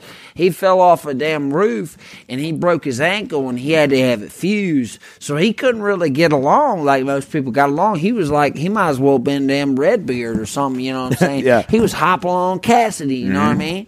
But he couldn't move around a lot, and he used a crossbow. You know what I'm saying? He could, if it was viable, if it makes sense, if you got some sort of freaking deficit, you know what I'm saying? If you can't do what you gotta do. You know what I'm saying? If basically your exposure to the woods anymore is going to be going 100 yards out of the truck, climbing up a stand and sitting for a little while because that's all you can stand. Well, then, damn, who am I to criticize you? For sure. If you want to use a damn crossbow, whatever. Then kill the damn deer. Dude, I break my wrist next year, I'm hunting with a crossbow. Oh yeah, dude. That's what I'm saying. But at the same time, if you ain't got no better reason, if you ain't got no source of deficit, man, you ain't got no reason to be hunting with crossbow. Right. I'm with you. I think the vast majority of bow hunters think the same way. Where it's like something happens to you, I'm not going to sit there and gatekeep and deny you. My wife draws a compound bow, bro. Yeah, right. But it's like I'm not going to sit here and try to deny you access out into the woods to do what you love to do. Right. But at the same time, like if you're, first of all, imagine if I went out there and I was This crossbow hunting, conversation is so beat to death. I almost hate it. It's insane. You know what I want to talk about, Jacob? What? And this dude's so humble over here. I want to talk about JJ, and he won't let us talk about it. No, he won't. He wants to talk about hunting. He wants to talk about hunting. I want to talk about you for a minute, dude, because you're our guest. We're at your place, but you're our guest in the same way here. I want to talk about how the hell you're from Virginia. You're a country music artist that ended up out here in Tennessee. There's some things I want to get into about a couple songs, but dude, what was it like coming up like with the music career? Like, how hard was that to chase? Because everyone, that's like a dream, right, of every kid. I kind of had a weird thing happen to me, when I was a kid, the internet was starting to come about. And so I put some shit on the internet, and I ended up having some old boy hit me up on the internet in the internet's infancy. You know what I'm saying? And we talking MySpace here? What are we talking? I'm talking before that shit where, like, YouTube had just become a thing. Like, it was when like... it's still just cat videos? Like, okay, we just aired YouTube, Like, nobody has any videos on YouTube, right? Like, so I, put a video on YouTube. and had some old boy hit me up on this thing, and it was like, hey, you know, man, I like what you're doing, man. You know, I produce music for Justin Moore. Like, you should, man, like let's get in touch. Let's talk about some shit or whatever. Mm-hmm. So I'm like, what the hell? You know, I'm like 14, 15 years old, and the shit just came about, you know, and I'm like, well, damn, somebody just sent me a message down the pipeline. And I think I was grounded for chewing tobacco or something like that. So, you know what I'm saying? Like, I was like 13, 14 years old, and then, you know, I get this message like, yeah, I produced Justin Moore, like, blah, blah, blah. Well, the guy didn't know that I was, you know, some little punk-ass kid. He thought I was an adult, you know, whatever. I told him, I said, yeah, you know, I'm this punk-ass kid living in, you know, Virginia or whatever. He's like, all right, I need to talk to your parents. Well, what was funny is like, about the time he's like, I gotta talk to your parents, I was in damn agriculture class. I was in what the hell you call it? FFA. Horticulture, you know, whatever, you know what I'm saying? I was the vice president of my FFA chapter. And I had a hard time explaining to my teacher, you know, that I had this big time Nashville producer calling me or this, that, and other. And she took my phone away from me. She said, I don't care if it's Jesus calling you, you know. Who's a child predator? Do it after school, you know. Call somebody after school, you know. Yeah. And this was just when cell phone things was becoming like have a cell phone was a thing, you know. I mean, I remember when I was growing up as a kid, we had the damn thing where you turned it round and round and then went to a damn number and then turned it round and round. Shashing. Yeah. Those are rules, man. I remember when people just showed up. That's what the hell you just showed up. Knocked on the door. You didn't know when nobody was like, coming. Who the fuck's at my house? Yeah, you just showed up. These people just showed up. But anyways, shit, yeah. And I told my mom, like, yeah, shit. You know, this guy, a big record producers, didn't call me. I got my phone taken away. Did everyone around you at the time knew you did music? No, really. It was just like, yeah, so man. Were you kind of when like? I was a kid, I'd like bring the banjo to school and like, you know, guitar and shit, and like kids would make fun of me because it was over there like playing damn. Yeah, blue moon of Kentucky, keep on shining. They're like, dude, this isn't what for a study hall is for, you know. They're like, shut up, you know. But like your parents knew you were into music and stuff. At oh this point, yeah, right? hell yeah. But you know, like I said, it was hard to convince them that, you know, I got my phone taken away. You're recognized because some big time record producer from Nashville didn't. He found me on the internet. Well, I get it though, dude. Because we knew because we were kids what YouTube was, but they didn't. Hell yeah. No, all right. Well, look here, man. Commercial break. This break on the podcast is brought to you by Tackle and Tacos, our fishing podcast. And Jacob's going to take a pee, and when he gets back, I'm going to do the same. Easy. Oh shit! Don't put it on top. No, don't put it on the recorder, Jacob. You can find Tackle and Tacos on any podcast platform. It's a WCB Network podcast. How you doing back there, Jordan? Entertained? I am. Quite all over the place. It is. I'm enjoying this. Clips. A lot of Jordan. You got a timer running on your phone there? Yeah. I bet you do. Where is your phone? Oh, you're rocking. You're a pro, dude. I don't know why I doubt you. Never did. Do you ever doubt me? You don't? Really? I don't know. I just wonder. Sometimes I think I'm like, I wonder if our intern's just like, what the fuck is this dude that's running this ship? I'm the captain of the ship, and it could hit an iceberg at any moment. But it hasn't yet. Me too, brother. I got big problems if it does. Do we want to check cameras while we got a commercial break? Just in case. Cool. No, this is awesome. It's the Southern Hunting Culture podcast I wanted. I like it. Honestly, it really is. It's sentimental. It's had entertainment. It's going to get better. Oh, we're getting into it. We're about to get into here. Whoa. JJ's back. Jacob's peeing. We're doing a commercial break. Yeah, hey, look, man. Hey, what's the best? Where do you like people to listen to you the most? Spotify? Is Spotify the number one spot where people go to listen, or what do you want them to listen to you on? I tell you what, if you want to listen Pull that up to just me, a touch, brother. If you want to listen to me, all right, go to the damn iTunes store and buy that shit. Okay.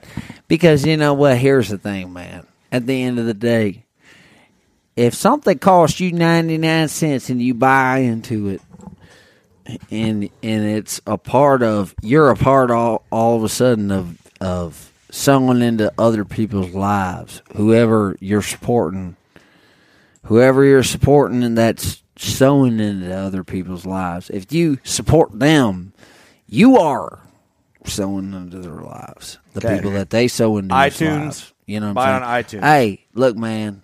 Or Apple Music now, isn't it? Apple Music, Spotify. I don't really give a shit which one you use. Just tell some people, look, JJ Lawhorn is out there trying to tell some people about Jesus, trying to spread hunting culture in general, trying to unify hunters in general, trying to keep us in our tradition alive, because there's a lot of liberal people out there that would like to try and keep us from being able to have our kids have the same sort of experience that George Washington did. And you know what? I don't know about you, but I think that shit is un-American. And I think that anytime somebody wants to try and squash what America is about, I think you should just go ahead and phase them out. I think you should just go ahead and squish them out. I think if you want to crawl over here into America and you don't want to become an American, I think that we should just squish you out. I think that my granddaddy pulled gold teeth out of people that he killed's head because he loved his country, because he wasn't allowed to just say, oh, it's okay, you could come in here and invade my country and you could come take my children and abduct my children and take my country over. No, he shot him in the face and he went ahead and he pulled their gold teeth out rather than to leave them, and I got him still today. And you know what? At the end of the day, that's American, okay? You want to come over here and tell me that we ain't the greatest country on earth? Okay, well, tell me who's conquered some shit like we have, okay? You know what? There might be a bunch of sissy people right now that are in power and this, that, and other, but I can tell you, there was 30 million people that bought a hunting license during COVID. There's 30 million people that bought a hunting license during COVID. It's an army. Okay, so let me tell you something. People used to tell me, JJ, you're not going to do any good by doing a conceptual album that's all about hunting. I have numbers, by the numbers, I have the greatest selling, greatest, most streamed, most listened to, whatever the hell you want to say. I have the most listened to hunting album that's a concept of an album about hunting. I have the greatest one of all time per the numbers. But I'll tell you this. It's like this. Why?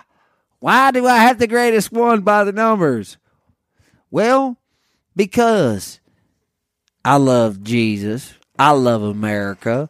If you don't come to American people with American values, if you don't come to American people with the things that America was founded on, you're never going to be successful, man. I represent, hunting-wise, what America used to be, okay? And that's why I go ahead and tell the future generation, hey, this is what it needs to be. Y'all carry it forward. If you can't be an example for the people that are to come, then you ain't shit. George Washington was a great example. You know what I'm saying? There's a whole lot of people like me, you, him. Great examples of great Americans who are trying to pass on a tradition forward. I do want to say that is one thing, because just listening to it, it's like there's a lot of hunting songs and albums out there that are kind of not great, right? Hell yeah, that's why I made our shit. But I'd say, listening to your music too, you do exemplify that Southern hunt culture really well. You do exemplify that just that standard American hunting culture really well through your music. Thank you, it is great. I work really hard for that shit. It is great, dude. Honestly, that's the main point of your music, is like the hunting culture and what it's like to. Because nobody does that shit. Everybody's scared. You know, I hate to say, should be dropping F-bombs and say poor words, but it's like Everybody is scared, man. Yeah. You know what I mean? And you know what? What sucks. Generalize. I'm the last of my kind in the sense of country music because nobody wants to say that Confederate history is American history. You know, and that's something else completely. But it's like, you know what? I love Northern culture. I love the fact that people want to offer me to go ice fishing even though I don't want to go. You know what I'm saying? Like, I love Northern culture. Look, I love Northern culture. I love y'all. But like at the same time, we're not that north. But like I can't stand when people was like, man, these people are ignorant, you know, JJ's ignorant, you know, this dog hunting shit is ignorant, or, you know, the southern shit is ignorant, or the northern shit is ignorant. It's like, look, man, we're all Americans. We have traditions. Yeah. We're all rooted in the same things. We're all rooted in the same principles. We need to come together as one. I don't give a shit if you're a bow hunter. I don't care if you're a freaking deer dog hunter. I don't care if you're a freaking rifle hunter. It doesn't matter. If you celebrate the ability to be able to buy a hunting license and go hunting every year, you need to unify and you need to explain to people why it is you do what you do. If you're not doing that, you're a part of the damn problem. And I will go to my deathbed saying that right there, because if you ain't explaining to other people why it is you do what you do and how that ties into American tradition, then you are bullshit. You should not do what you do. You should not do it. You should not go out there and hunt. You should not be a part of hunting culture. You should not, because you have to pass it on. It will not survive without people who will further the thing. You know what I mean? Yeah, and that's the whole reason why, you know, you started WCB and Victory Drive and Tackle and Tacos. It's to get this whole lifestyle out in the open and be like, like you said, explain why we do things the way we do it. And that's why you make the music you make. That's right. To explain why you do the things that you do. That's right. To the general populace that maybe doesn't do that. Or never have an opportunity otherwise, right? Yeah, exactly. But then when they get to see the shit, they're like, damn, maybe I want to go dog hunting too. Or they're like, maybe cool. I want to go bow hunting too. Yeah. Because, you know, here's the thing, is like, for as much as I am about dog hunting culture, I am about bow hunting culture, because y'all don't understand, but I did tell you earlier, I said that the first deer I ever killed in my entire life was with the bow and arrow. Okay? The first deer I ever killed, out of necessity, my daddy would not let me carry a gun until I had killed a deer with the bow and arrow. Okay? That's sweet. So I'm telling you right now, I killed a deer with the bow and arrow to be able to be initiated into Southern culture style hunting. Yeah. Yeah. You know what I mean? Yeah. So I kind of like done the Northern shit to get into the Southern shit. Well, I'll you know tell you, what I mean? JJ, when we got here, like, dude, I've talked to you on Instagram, right? But like, we met you today. Right. You know, like, all we talked about around the campfire before we got in here was bow hunting stories. Right. Yeah. Like, so right away, I'm like, this dude is rounded. He gets it. Like, rounded in the culture. So, and we haven't really talked about the bow. We should save the bow hunting stuff. That story needs to be retold in the studio. Yeah, dude. Can we make that pact? You come to the studio and tell that story with us one of these days. Okay, we'll get you up there. Okay, but it's nice. What in your music career? What was the thing that like changed things for you in your eyes? Like when was it like? All right, now this is different. What was like the thing? Here's the thing, man. You know, by the numbers, here's what's crazy, man. Like, by the numbers, the best thing that I ever did was tell people about Jesus. Mm-hmm. And, you know, here's the thing. I never set out to tell people about Jesus to make money. And that's why it's so awesome, is it just goes to show you that if you go out there and you ask Jesus to make himself apparent in your life, like, I challenge anybody that listens to this ever like, just right now, just be like, hey, Lord, make yourself apparent in my life. Even if you're like half-ass, I'm telling you something. I challenge you to do that. Because what you'll end up realizing is he'll show up. And you'll be like, damn, the best thing I ever did was something that had to do with Jesus. So if you want to ask me what made me the most money, what did the most for me, what elevated me beyond anything else, right now, all I have to say is that it's some shit that has to do with Jesus. Mm-hmm. Right, man. It has to do with me just keeping it real and telling people that, one day when we die, if you know Jesus, you'll go to another realm, man, and you'll be caught up with the people that you love and that you care about, and you're going to be able to watch the people that you love and that you care about and root them on as they do what they do. Mm-hmm. So, that right there, that song, Good Old Boys Like Us, you know, God's got a we jammed that song on the way down here for the record. Yeah, God's awesome. got a spot in heaven for good old boys like us. He knows wings that just ain't our things. Up there we drive pickup trucks, and as we speak, we're probably spinning tires and slinging mud. God's got a place for good old boys like us. And to me, it's like this, man. If you just put God first, all the rest of the stuff will follow. You can be a great bow hunter. You can be a great country music singer. You can be a great family man. You can be a great businessman. But if you put Jesus first, you'll be better. Mm-hmm. And what you'll end up realizing is that, damn, just nothing does better than Jesus, man. Mm-hmm. It's crazy, man. And here's the thing: is like I just know, like, as time goes forward, you're going to be like, holy shit, JJ, he knew what he was talking about. Mm-hmm. Not because I think that I'm some egotistical asshole that needs to have the validation of you telling me, like, yeah, you're right. No, it's like, because I know how good my God is. You know what I'm saying? I know how good, like, when I pray and I'm like, man, Lord, today is awesome.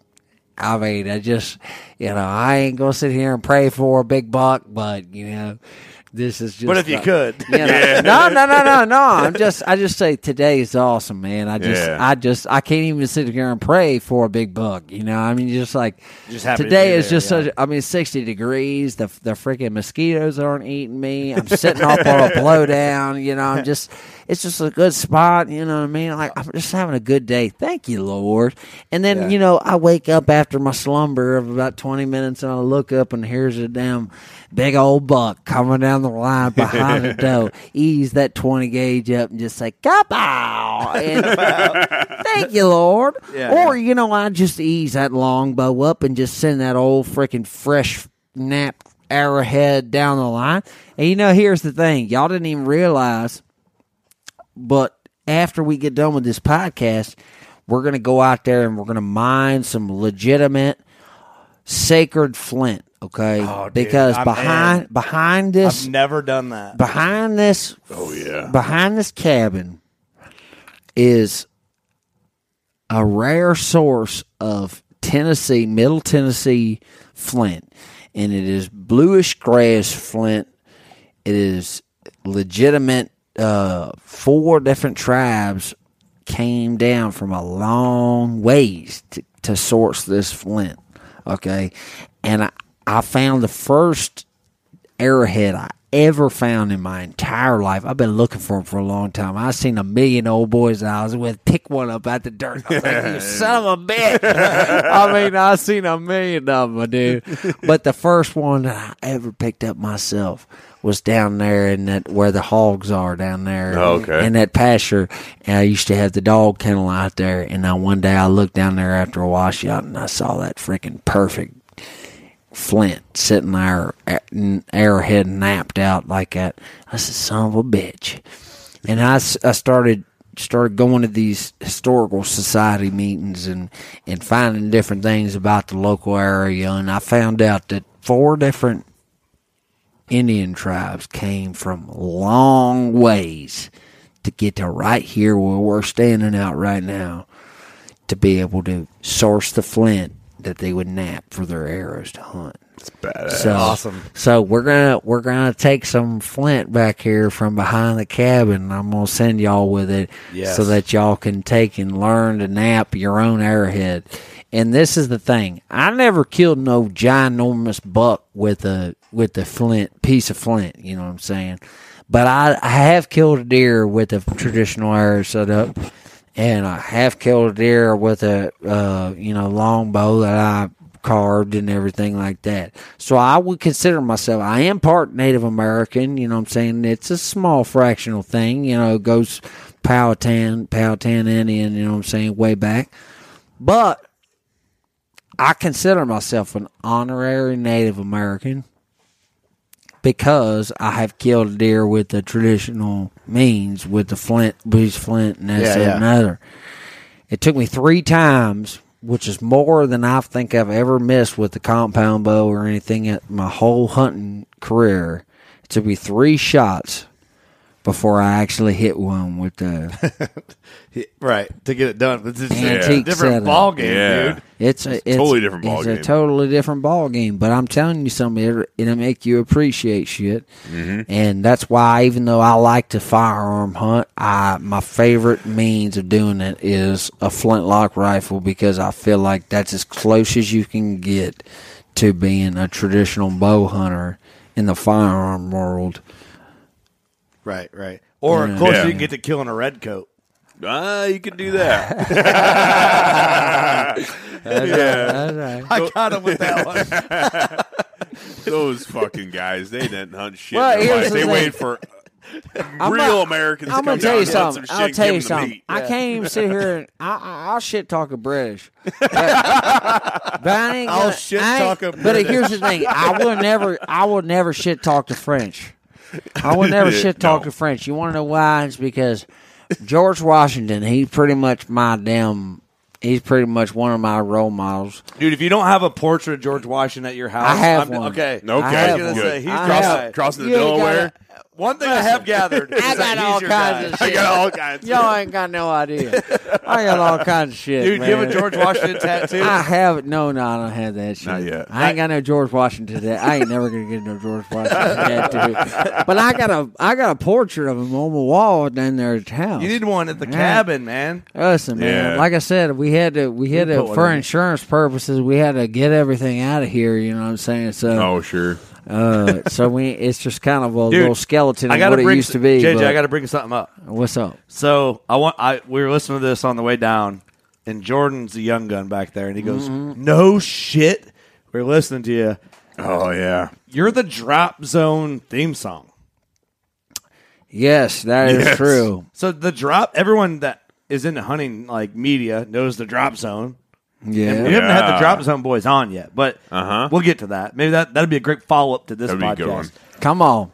You're the Drop Zone theme song, dude. Yeah, well, here's the thing, man. Like, people don't realize, like, when I was a little kid, there was this little sprinkle of TV that I got. And I didn't care about trying to watch the news. I was trying to find this little specific corridor of TV called hunting TV. We're familiar. Yeah, yeah. Oh, yeah. And I figured out how to get on down there to just the Alex Rutledges of it. Yep, You know what yep, I mean? yep. Like, because like hunter specialty was a big thing when I was growing up. For whatever reason, what was that TV show? It was Primetime Bucks. I don't know what the hell it was, but there was. I didn't watch much TV, man. Like, I didn't. We had a satellite dish out in our damn field, and it never worked the whole time I was growing up. What the hell? I mean, the thing was big around. It was so big around you could skateboard in it. Oh, It was, yeah. that some bitch was huge. My grandma had I one. mean, I'm telling you, it was so big. I swear to God, it was so big you could skateboard in the thing. It was, and we still couldn't get damn local channels hardly. But yeah, man, look, at the end, PBTV, and that's it. Yeah, that's it. yeah, PBS or something Yep, like that. yep, Yeah, yep. the friggin' one channel or 2 channels. That was it. That was all you got. Yeah, man, people don't realize that shit, man. I swear, you think You think that you're hardcore, man. Like, I grew up hunting with a group of guys. I was 14, 15 years old, okay? And I was the only person that was under 45 or 50 years old that was in this hunt club, okay? I go out there with these guys, and they didn't do no dog hunting, none whatsoever. They just did drives. They did man drives. Oh, yeah. These guys did man drive military operations. They would pick your dogs up at the place they was getting ready to go hunt. Say, hey, we got your dog. We got the collar. This is your number, right? You own this dog. Yeah, we just drove that property just about 30 minutes ago. You might as well pack it in because there ain't nothing in there now. We done drove the dogs all the way through it.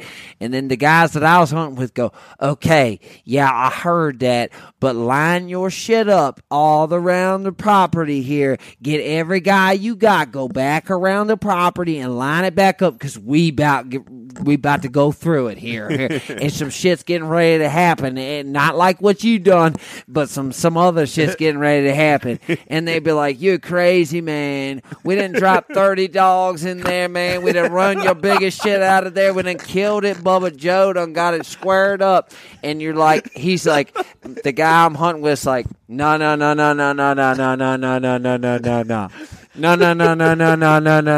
Go back. Okay? Well, if you don't want to listen to what I have to tell you, well, then just hold up and you're going to hear what we got. And then we'd line our shit up around the thing, and then we'd go in there, and the next thing you know, go back! It sounds like World War III in there. Next thing you know, you think your shit is bad. Let me tell you something right now.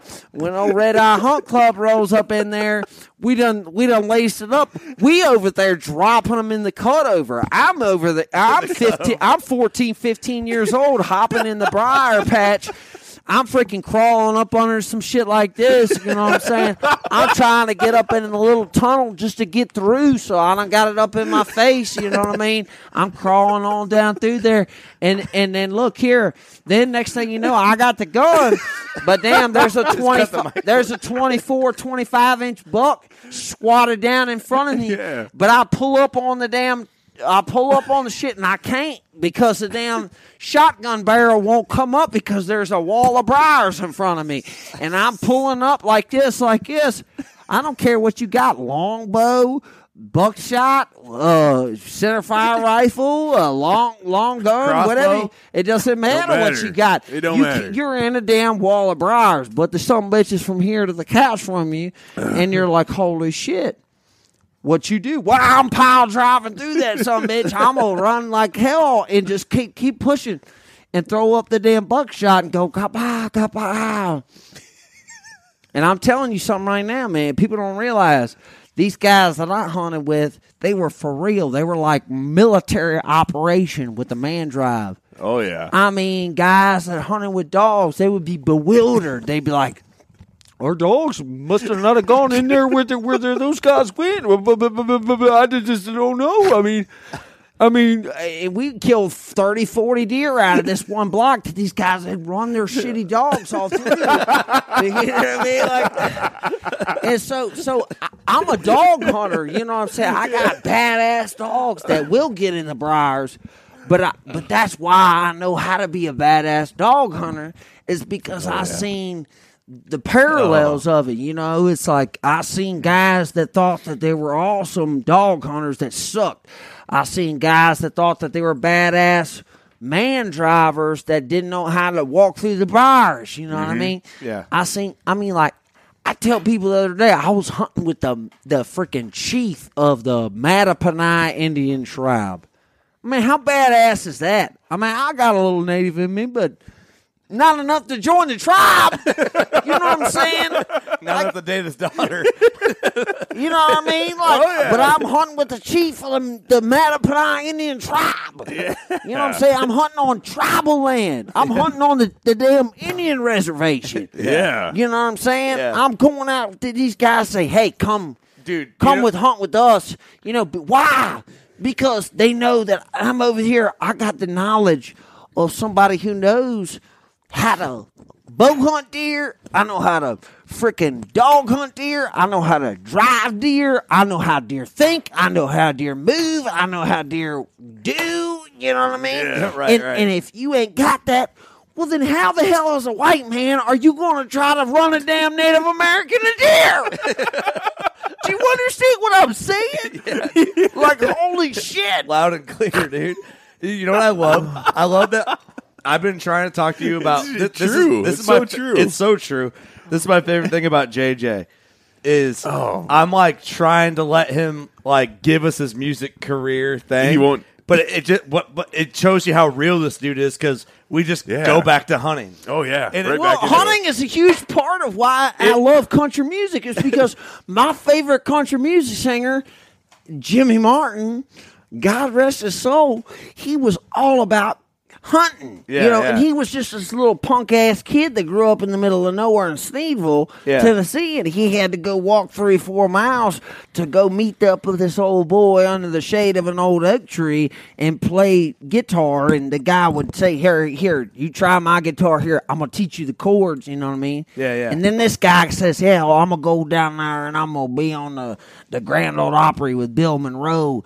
And they're like, screw you, dude. You know what? Matter of fact, you sing too much, son bitch. You're fired. And he's like, you know what? All right, that's all I need. And he goes up there and he freaking sneaks into the Grand Ole Opry. And next thing you know, he's over there singing with Bill Monroe, the grandfather of bluegrass music. And then he says, you know what? Damn it, Bill Monroe, I appreciate you offering me to be in your band. And you know what? I'm going to take you up on it. It's just as soon as I go back to Sneedville, Tennessee, and tell this sumbitch that fired me, thank you for firing me, because tomorrow night you going to hear me on the Grand Ole Opry, you sumbitch. Come on. And you know what? That's what it is about me and country music. I had some old country dude who's a good old boy bring me into this town and say, you know what, you should do this shit. One day when I make millions of dollars, I'm just going to freaking write this old boy a check. He don't even realize it now, but I'm going to write this old boy just a fat check, and I'm going to bless the shit out of him just for bringing me down here to this town. And oh, yeah. Well, dude, I love it great. because it's like that's a compliment. I hope you take that the right way. Come on. Oh, yeah. Dude, you're so passionate about hunting. I can't get you to talk about I mean, you're on a hunting podcast, right? But like, I consider us like 50% hunting, 50% entertainment. Right. I'm trying to get you to like brag. Yeah. I'm trying to gas my boy up. Yeah. Come on. Yeah. And you just are so into hunting, which is like our language. It's perfect, that dude. you can't get off the hunting to Which talk is about great. the music. And I mean, it's a compliment. Like I appreciate what that. it is that shows Yeah. who you are. Hunting is you, and music is you. But you're on our podcast, which is hunting, and you're just it's just fucking cool, dude. It is like, fucking cool. Because Usually if I give someone like, hey, Jacob, talk about yourself. Okay. Like, well, you're kind of like, all right, I'm going to talk about myself, but like, it's you like- haven't really. I mean, you talk about hunting, but like, but it's like you've had people on the podcast where they have absolutely zero problem talking about themselves. well, but I want You know? them to. No, I want I know. them. I'm asking them. That's to. not a bad thing. But But they do when I ask them. Yeah. But when you give them the time, they're like, okay, yeah, no problem. I have this to offer, and da da da, and that's great, and that's great. But Well, it's like, here, it is hilarious how like JJ's just JJ. Oh, Like, come on. you know, he ain't never.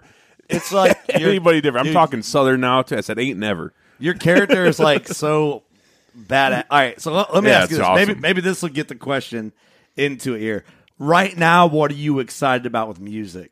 Because I want people to like look into your music too, right? Well- Like they're gonna know you from this, but like for our listeners, if they don't already know you, which I'm sure a lot of them already do. All right, so if you don't know me, here's the first thing that you should do. You should go look up this album that I got. It's called The Huntsman. All right. Oh yeah. Kick-ass So album. it is. I called it the soundtrack to the hunt.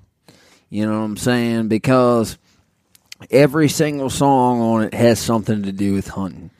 And I do believe that I don't care what kind of hunter you are or where you're from in the United States, that there is at least one or two songs that are on this conceptual album that you will dig. Oh yeah. And you know, it's everything from Granddaddy's gun that he passed down to turkey hunting, duck hunting, deer hunting, bow hunting. You have a song called The Huntress on there. You know, girls that like to hunt, you know what I'm saying? There's all kinds of shit on this thing, man.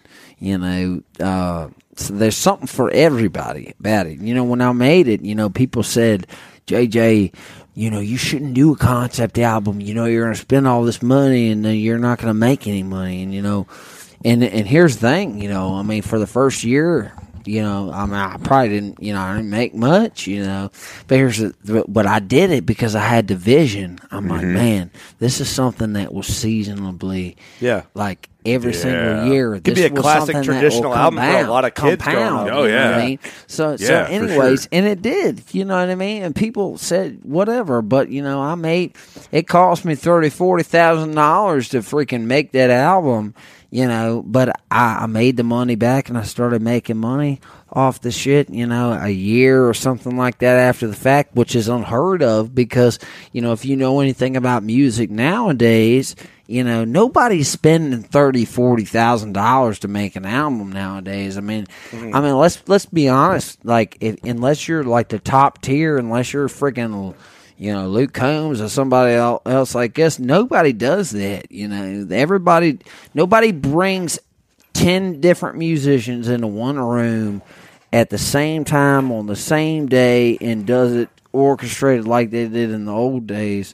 Nobody does that shit no more. Unless you're at the top tier and you're making the top of the top price kind of out of everybody else, and that's what I did with this album. I had an old boy who really believed in me, who was willing to not charge me shit, and basically just charge me what it would cost to do everybody except him, and it cost me $40,000. You know, so what you think about it is like, you know, somebody literally took a pay cut of $10,000-$15,000. That's why I said earlier, one of these days when all this shit works out, you know, in a huge way, I'm gonna take and just write old boy just a fat ass check. Yeah. Because, you know, somebody saw like, hey, there's this little country kid who's embodying the right shit, who's like got the spirit of George Washington and Patrick Henry and all these other patriots, and who's trying to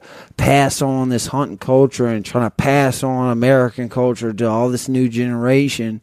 He done spit out this shit for me and did this shit for no cost to me. So it's kind of one of those things where I was like, I knew when he was doing that I was doing the right thing, even though I was spending all this money.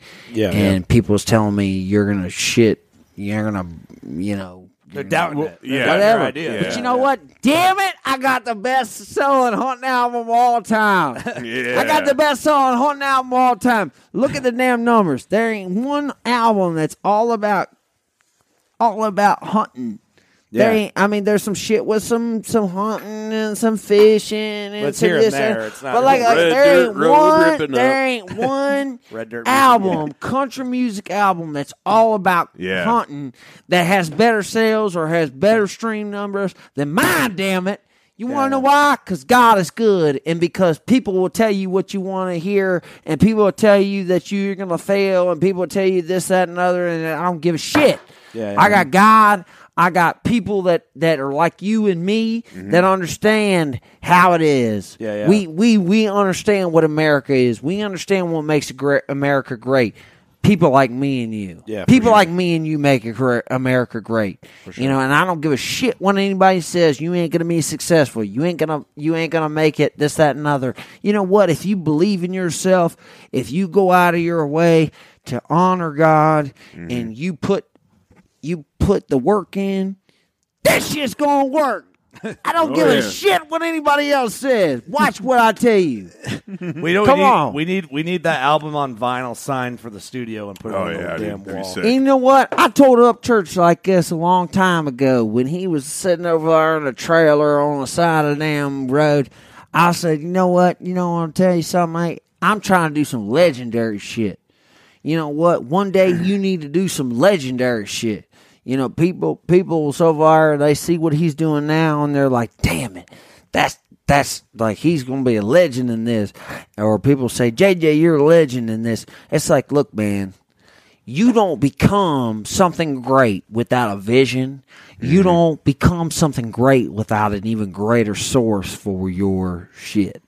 And my great source for anything that I've ever done that's been great is God. And that's why I'll win, and people will say, why is he winning? Well, how come is he winning? And you know what I'll say? Because God.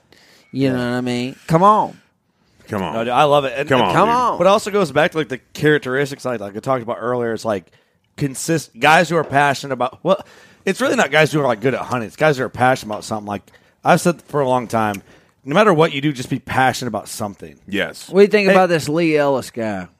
I don't know Lee Ellis. You know, I never met him either, but you know what? He seems like a lot. Am I out of the loop? I feel like me and him would get along all right. I seen 2 videos of his, and one of them was recent video that he played out of him killing his deer in suburbia. Oh no, in Lee. Atlanta. From Seek One. Oh well, hell, Seek maybe One? I butchered his name. Is it I Lee? don't know. Lee Ellis. His last name's Ellis. Is that his name? Oh, I just know his first okay, name. yeah. Okay, so this guy had done killed I'm a Atlanta weird boy. I'm in the industry, but I'm like I'm out of the loop on Seek Right. One. I know they killed giants, but I'm like Yeah. I don't know. Okay, so I check just knew this I out. just knew it was Lee. So, Yeah. so somebody says, "Yeah, you need to check this guy." No, How do you he's like hung- the Ledger Rock whiskey? I like it a lot. It's good, huh? So check it out. He says, "I do like it. Come on." That's some good shit. That's some good stuff. But old boy says, That's a Wisconsin whiskey. somebody says, "Hey man, you know, you heard about this guy Lee Ellis? You know, he's kind of jumping on your shit. You know, he's kind of hunting your stomping grounds." Because he was hunting some islands or something like this on public land, and you know, somebody I know that's pretty big on public land over there in the area of Nashville. They said, "Yeah, you know, he's over there. He's hunting kind of the same shit you hunt." I said, "Well, that's cool, man. You know, let him hunt it. You know, everybody hunts it. Hunt the shit. You know, I'm not a gatekeeper of the shit. I'm not going to come down there just because I hear freaking Bill Jordan's kids coming down there to hunt the public land. I'm not going to go down there and make a pitfall for him. I'm not going to go down there and make a tiger trap for him. You know what I'm saying? I'm not going to do that shit, man. A lot of people think, like, damn it, JJ, he's going to be the clannish shit. You know, he's going to go over there. He's going to bogart old boys thing. No, I ain't going to do that, man. I want everybody to experience, you know, everything that I get to experience, you know. Hell, if I could take every one of my fans out here hunting, if there was that many deer, you know, out here on my place, where I could just take every single one of my fans and just kill a deer, you know, hell, I'd do it. Dude, we need to get you, even though, all right, we got to get you come up and play. We do a lot of like outdoor shows, like the Iowa Classic. You've been to the Iowa Classic, right? That thing was crazy, we gotta man. get you Full to of do a people show. that don't realize. We need Like to get the you to Iowa do- Classic was crazy, man. Like I was the shit. They got a daggum full size, like arena size football stadium, right? And they got all these little, like, you know, exhibition things that are around it. They got that. And then they got it connected to a thing across the street. That's another full-size thing over here. And when I went down there to try to navigate this thing for the first time, I was like, I'm walking up some old boy. I'm like, I'm lost. I'm like, dude, I ain't never been lost in the woods, but I'm like, I'm lost over here in this arena thing. I'm like, how does this thing work? He's It's like, crazy. oh, you're over It's nuts. here. He's like, you need to be over here. I'm like, my gosh, dude. It was crazy. Iowa Classic is a It's deer. huge. It's It's huge. it's a People don't deer- realize, if you think you know about deer hunting, you don't know shit about deer hunting expeditions. You think you know? Unless you've been to the Deer Acid Classic, shut up, okay? Because the damn Iowa Deer Classic is off the wild. chain. It's huge. Dude, it's the biggest deer hunting party brought into the city. Oh my! Oh yeah, Yeah, for sure. Iowa is crazy. We got 30-foot booth at Iowa this year. Oh my gosh! I walked out the Must be hotel nuts. and my freaking snot was froze, dog. It was -6 outside. And I said, "Oh hell no!" I got an idea. You got to come up to Iowa this year and hang out in our booth. Man, my lady, my lady, Bring the lady. is from Iowa. Bring she, her up she there. don't even want to go back up there. Really? Dude, the Iowa show is one of the shows all our wives go to. We go out and get nice whiskeys. We get good Nice. steaks for dinner, and we stay at nice hotels downtown. It's the one time of year we Come on. treat ourselves. You Come know? It's a good time. All Bring the right. It's a good lady time. up. Bring the Right. kids. It's a family ordeal. It's great. It was something to be seen for sure, but I'll tell you something like Something that. to be All seen. right, look. You might think that shit is sweet, you know what I mean? Oh, it's good. But I'll tell you something what's even sweeter. I promise you this. As a deer hunter, okay, you know, you're a guy that likes to bow hunt. Okay, you're a purist, man. Maybe you're a purist out there. Don't get Listen, too much. listen. Maybe you're a purist out there. Listen. Why'd you Listen. emphasize purist, JJ? You said purist very weird. Hold on. Shh. Where you said that. Okay. Get quiet. Hold on. We gotta get quiet. Don't. We gotta get quiet. Hold on. Okay, maybe you're a purist out there, and you just think, damn, if I don't go out there and hunt with the longbow, I ain't shit. Well, guess what? Motherfucker, you come down here and hunt with us during dog season. Why'd I give you that time to say that? I'll tell you something right now. We'll kill 50 deer in one day, and I promise you, you think you're a bow hunter. I said it. but I gave it too much time. You come down here, and you will go out here, and you will leave a revitalized man. All right, you will leave. Dude, he led me into that. You will tricked leave. me, Listen, JJ. listen. You will leave with the belief that double-aught buckshot is okay. You will leave with I the knew he belief. said purist You will weird. believe the leaf that you hold on. You will believe the shit that is you. You know, buckshot is okay. JJ, you led me into that. You said, hold on. You said, I know you're a purist. I was like, man, why'd you say that so weird? You know, listen, Hey, don't man. say it like that. Listen, man. When you leave out I don't all like the way this you said shit, that, you JJ. understand that dog hunting is not a bad thing. Hey, I'm with you, It's dude. I'm with okay you. to kill deer with something other than a bow. And if you really are a badass bow hunter, then damn. you know what? You should nap your own broadhead, freaking kill your own deer with the freaking broadhead that you source from your land that is from some I'm trying to get you sacred not to spill flint. your beer. I don't give a shit if I spill my beer. I'll tell you something right now. This is my fucking table. If you're almighty and you're up here acting like you're some shit, I'll tell you something right now. I will shoot, I will hunt, I will go out there and I will adventure with the best of them. I will tell you something right now. There's a guy that is in Wyoming that was a guide, and he was known as the badass guide. I'm talking about the guy that walked everybody to death, walked their fucking guts out, okay? This guy, he told me, he said, JJ, ain't nobody ever in the history of my guiding ever walked down this thing like I have. And he said, you know what? You might even walked a little farther than I have. Okay? And I'm telling you something right now. At the end of the day, I ain't got shit to prove to nobody. I'm going to tell you something. If you want to go out there and you want to kill big deer, get off your ego. Get off your high horse. Okay? Learn how to kill deer with the freaking longbow. If you can't kill deer with a longbow, you know what? Then you know what? You ain't shit for killing deer with the compound bow. Go out there. If you want to challenge yourself, go out there and kill some deer with the longbow that you carved. So Okay? that's really cool because And you know what? Then when you want to talk shit about me for shooting a damn flintlock, listen. When you want to talk shit about me for shooting a flintlock, carve one of them bitches up for yourself, you bitch.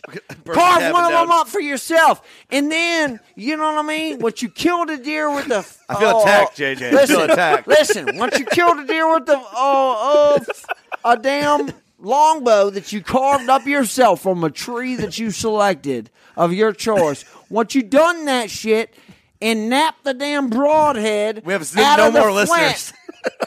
I don't give a shit about the listener. I know you don't. I'm telling you something. Listen here.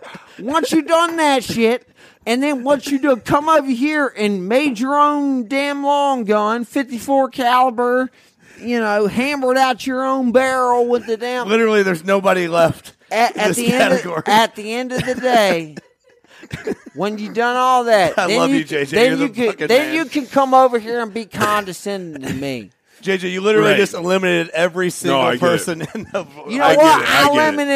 I eliminated every single person on purpose. You want to know why? I love because here's the thing: if you eliminate everyone, then you can come back to everybody. That's kind of a good point. What I'm saying is that everybody wants to talk some shit about everybody else's way of doing their thing. And I'm telling you something right now. If you don't come together with everybody across the board, then you know what? It's going to be eradicated. And there's going to be a bunch of liberals that are going to just rid this shit completely. If you think you're a bow hunter, you ain't no bow hunter unless you support dog hunters. You ain't no bow hunter unless you support still hunters. You ain't shit unless you supporting rifle hunters.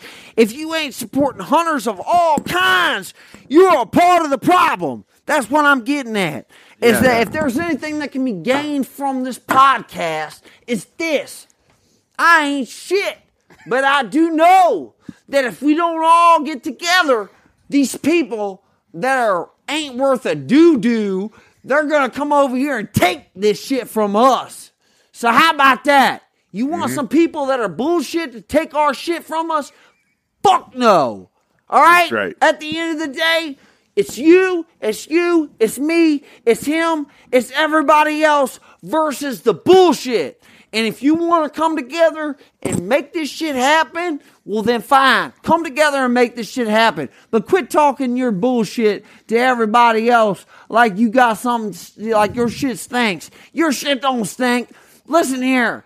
Everybody else has got to get together and make this shit happen for everybody. If you want your kids to hunt, well then damn it, you better come together with the dog hunters. Hell yeah. Well damn, if you want your dog, it's a culture. Yeah, that's what I'm saying, man. It's all part of the same hunting we culture, been right? drinking and carrying listen, on this, that, and other. I'm with but you. That's the point. Is he understands. At the end of the day, if there ain't no unity in the shit, then we cease to exist. It's true. These people don't want us to exist. At the end of the day, there's a middle ground for everybody within the hunting culture. Like whether you are for this or for that, like even the crossbow combo. It's like that's why I always say I'm going to say this, but I don't fully believe it. But it's great for conversation, right? But your point is exactly you came full circle with that, and I'm with you, dude. I mean, the man's hard to argue. Hard to argue with. Yeah. Hard to argue with. You're passionate, dude, and I love it. And like my saying has been for a long time is be passionate about something. And it can be multiple things, but like damn it, I'm a fucking honorary Native American. Like I hunt with the chief of the damn Malapai Indian tribe. What are you talking about? His name is Frank.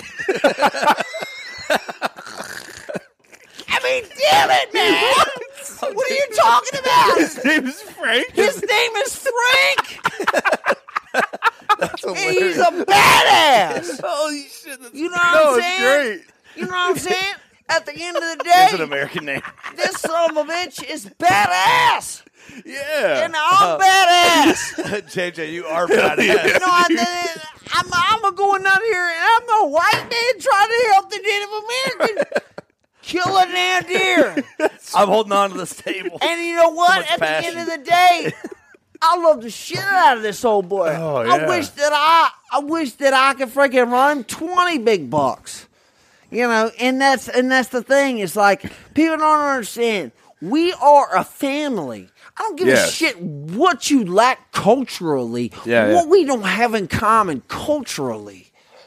We are family. We're huntsmen. Yeah, we're huntsmen. We're fucking people that are trying to go out here and carry on the tradition of old. We're trying to go out here and do this shit, man. Yeah. Mm-hmm. You know, and you're making your point clear, dude. You're making your point clear. I love it, dude. Loud and clear. Dude, you're the fucking man. I love your passion. You're a character beyond in a good way, like what I thought, man. And I think like this, like I'm a character, damn. No, I love it. No, it's I in a meant great that as way. a compliment. Like this introduction to the WCB community is like you're a WCB guy. Like we're rowdy, shout out dude. to all y'all. We're one of the dogs, man. You're one of the dogs. I got And some dude, dog in This me, podcast man. has been so much fucking fun. We're Yes. just over 2 hours and 20 minutes into it. Thank you. Well, you can edit some shit out if you don't want. You Dude. know. I'll keep it all if you let us keep it all. I love it, dude. The whole every segment. Everything was is- great. We're gonna do some cone hunting in a little dude. while. Oh, yeah. I'm excited. Hey, can we We get a gotta cheers? we got to talk Yeah, about you- a little bit about that here. Cheers it up, brother. Here's the thing. I want to talk a little bit about to your listeners because there's some shit that you can probably skip over and omit. That would be better than to skip over and omit this. Here's the thing. A lot of people that are bow hunters, they understand strategy. Okay. Yeah. Okay, so I started out, the first deer I ever killed was with a bow and arrow. So you can't tell me I ain't a fucking bow hunter. Right. All right. So I understand strategy and all that. You might be the most well-rounded hunter I think I've met. Honestly. Like with like all the different types of hunting you've done. Well, here's the thing, man. From trad hunting to dog hunting. Yeah.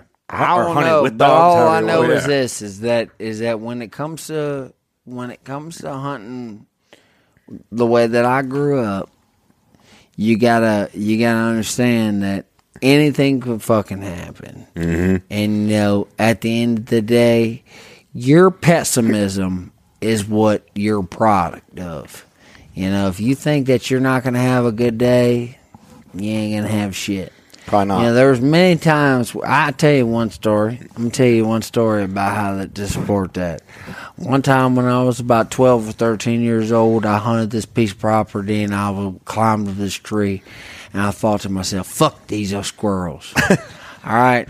I'll probably edit out them F word. But we'll put a bleep over it. You literally have a shirt like fucking squirrel patch. Screw these squirrels. Yeah, screw these squirrels. You know what I'm saying? Can I say the F word for it? But here's the thing. Here's what happened.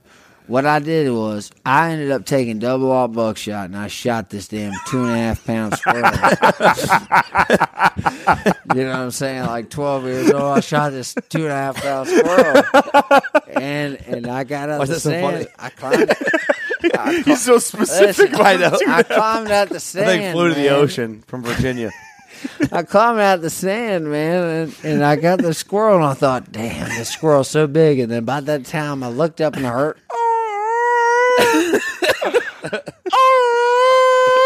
I thought, damn, hold on, wait, what? Look, I looked up and damn, here comes a doe, big old fat doe, coming running right past where I was sitting up in the tree. I said, damn, dude, I can't believe this. I said, if I'd have just hold off on shooting this squirrel, I'd have killed the shit out of it, my first deer, or whatever.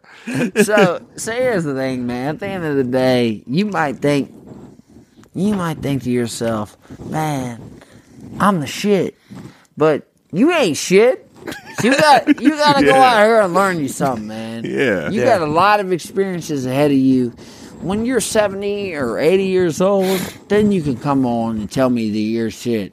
I was 20-some years old when I saw my first 200-inch deer.